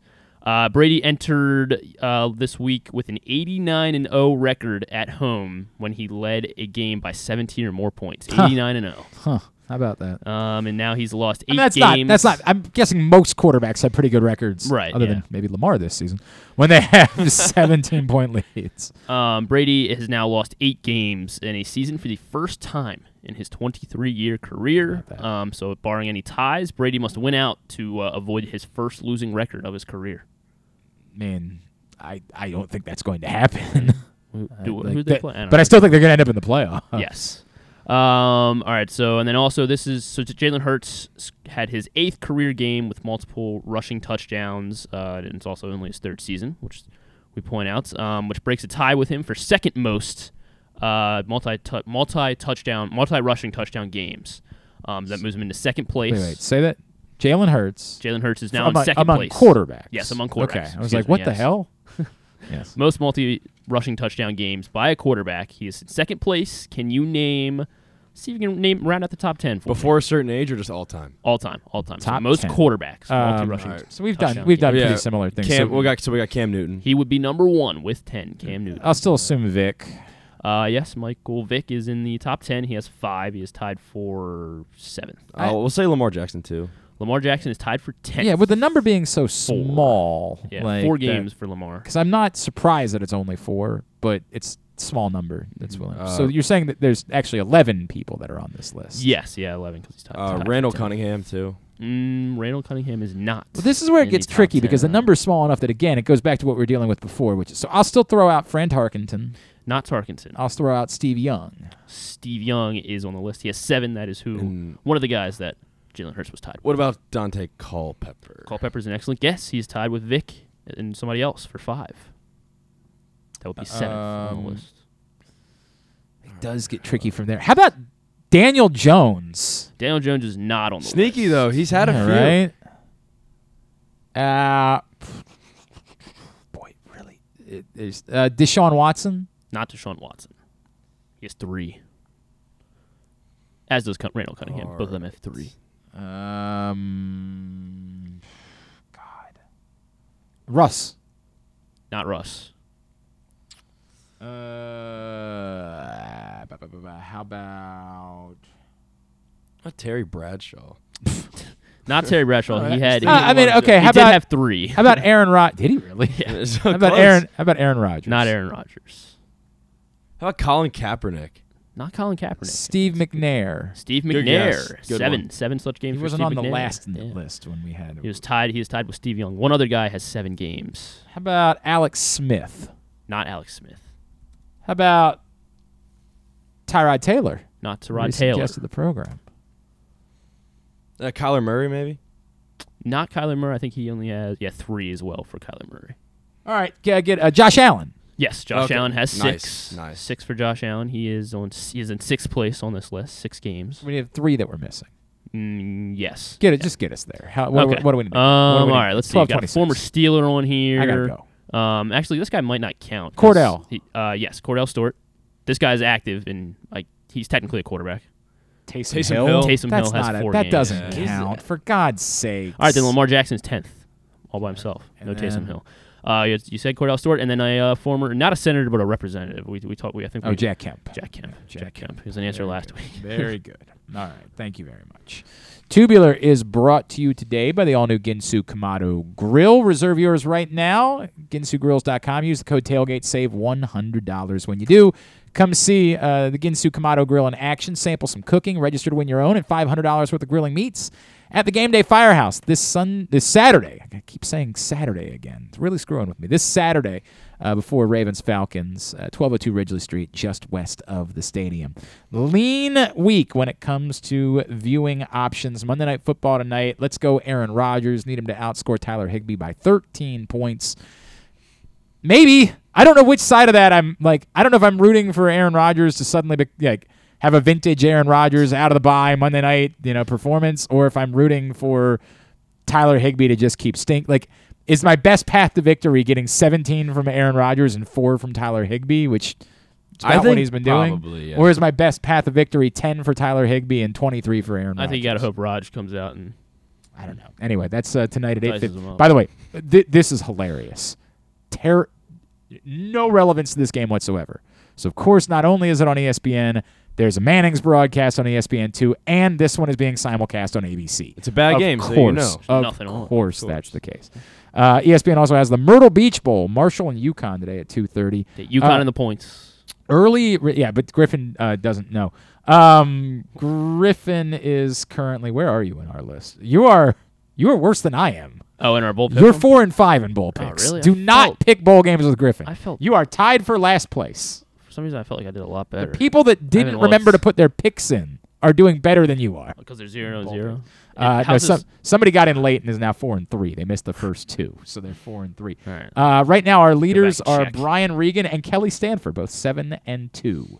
in the first 9 bowl games that have been played so far. So the 10th one is today on ESPN. Then the Capitals. Got time to make it up. Capitals in action tonight, 7 o'clock against the Red Wings on NBC Sports Washington. Lakers Suns at 9 on NBA TV. USA Network for WWE Raw at 8. Anything non-sports? Today, actually, like 2 things. You got the Celebrity Lego Masters, the Holiday Bricktacular. Okay, so nothing then? All week on Fox. Cheryl Hines, Finesse Mitchell, Leslie Jordan, and Robin Thicke are the celebrity guests. Oh, Leslie Jordan. Oh, yes, yeah. That makes me sad. Yeah, I love it. See him all week. I'm not telling you that I'm be willing to watch whatever this thing is, but I don't know. I don't know if they had filmed another season or whatever that show. What's that show? Call Me Kat? Is that the show? Yeah, that is on? Call Me Kat. I don't know if they had filmed like more of that, or I have no idea how many more times you're gonna get to see Leslie Jordan on television after he tragically passed away. Apparently, he was on his way to while they were filming Call Me Kat. Okay.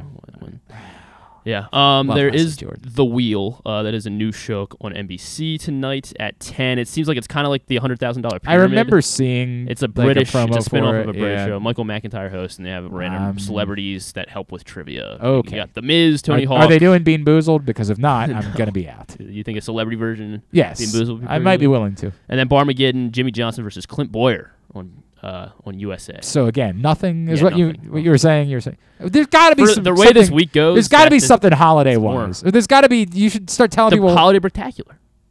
something. Never mind. No, Never there's mind. not like Santa Claus coming to town. None of that's on tonight. What is going on? Is it just that like streaming has all of those movies now, so the Yeah, networks pretty much, can't I air guess, anything of value? They got to do the Legos or whatever. It is on the other. Tomorrow night, Santa Claus is coming to town. There's always those Hallmark movies on, Glenn. If you know. There was one playing at Enchant last night when we were down at the ballpark, and I don't remember what this, but I was intrigued for a minute. I found myself looking at it. I guess the Hallmark Channel is a sponsor of the Enchant event, and so they were playing a Hallmark movie, and I was like, this might be something. I know they're all on like Paramount now too, and so like the maybe streaming Paramount Plus. You mean? Yeah, you want to see like a rich, successful businesswoman. I She do. goes Always. back to her She hometown, goes back to and some hometown, baby. guy shows her the true Always, meaning of I Christmas. will watch that every time, every single time. All right. Don't forget not FanDuel.com. PressBoxOnline.com/offers to get great offers for places like FanDuel and DraftKings and BetMGM and Caesars and Barstool. Again, PressBoxOnline.com/offers. Thanks today to Rita. Thanks to Jeremy. Thanks to Steve Weish. We'll get it up in the greatest hits section of the oh my God, it's so good. tab at GlennClarkRadio.com. Tomorrow, we know Joe Serpico, of course. We know Patrick Stevens. Stuff and Things. We think we're going to be announcing Mo Gabba Sports Person of the Year, and hoping tomorrow will be Ken Niumatalolo. Sometime this week, we know, and I don't want it to be Thursday, so I'm hoping that tomorrow will be the day. And I think Mike Loxley is joining us on Wednesday, so it feels like it'd be good to separate those things. All right. Carson, you're at Carson Ware with an I. Yep, everywhere. Everywhere. Give him a follow there. Griffin_Bass for him. We are at Glenn Clark Radio, Twitter, Instagram, and TikTok. I guess I should thank our great sponsors and partners. The Baltimore County Police Department, Problem Gambling, Glory Days Grill, Guilford Hall Brewery, Royal Farms, Costas Inn, Maryland Jockey Club, Baltimore area Chick-fil-A restaurants, Great Eights Memorabilia, the FanDuel Sportsbook at Live Casino and Hotel Maryland, Maryland Vascular Specialist, the all-new Ginsu Kamado Grill, UMBC Athletics, your local Toyota dealer, buyatoyota.com. All right. Have a great Monday evening. Go Aaron Rodgers. Don't care who wins. Go Aaron Rodgers. Don't go Tyler Higbee. Duke sucks. Ohio State sucks too.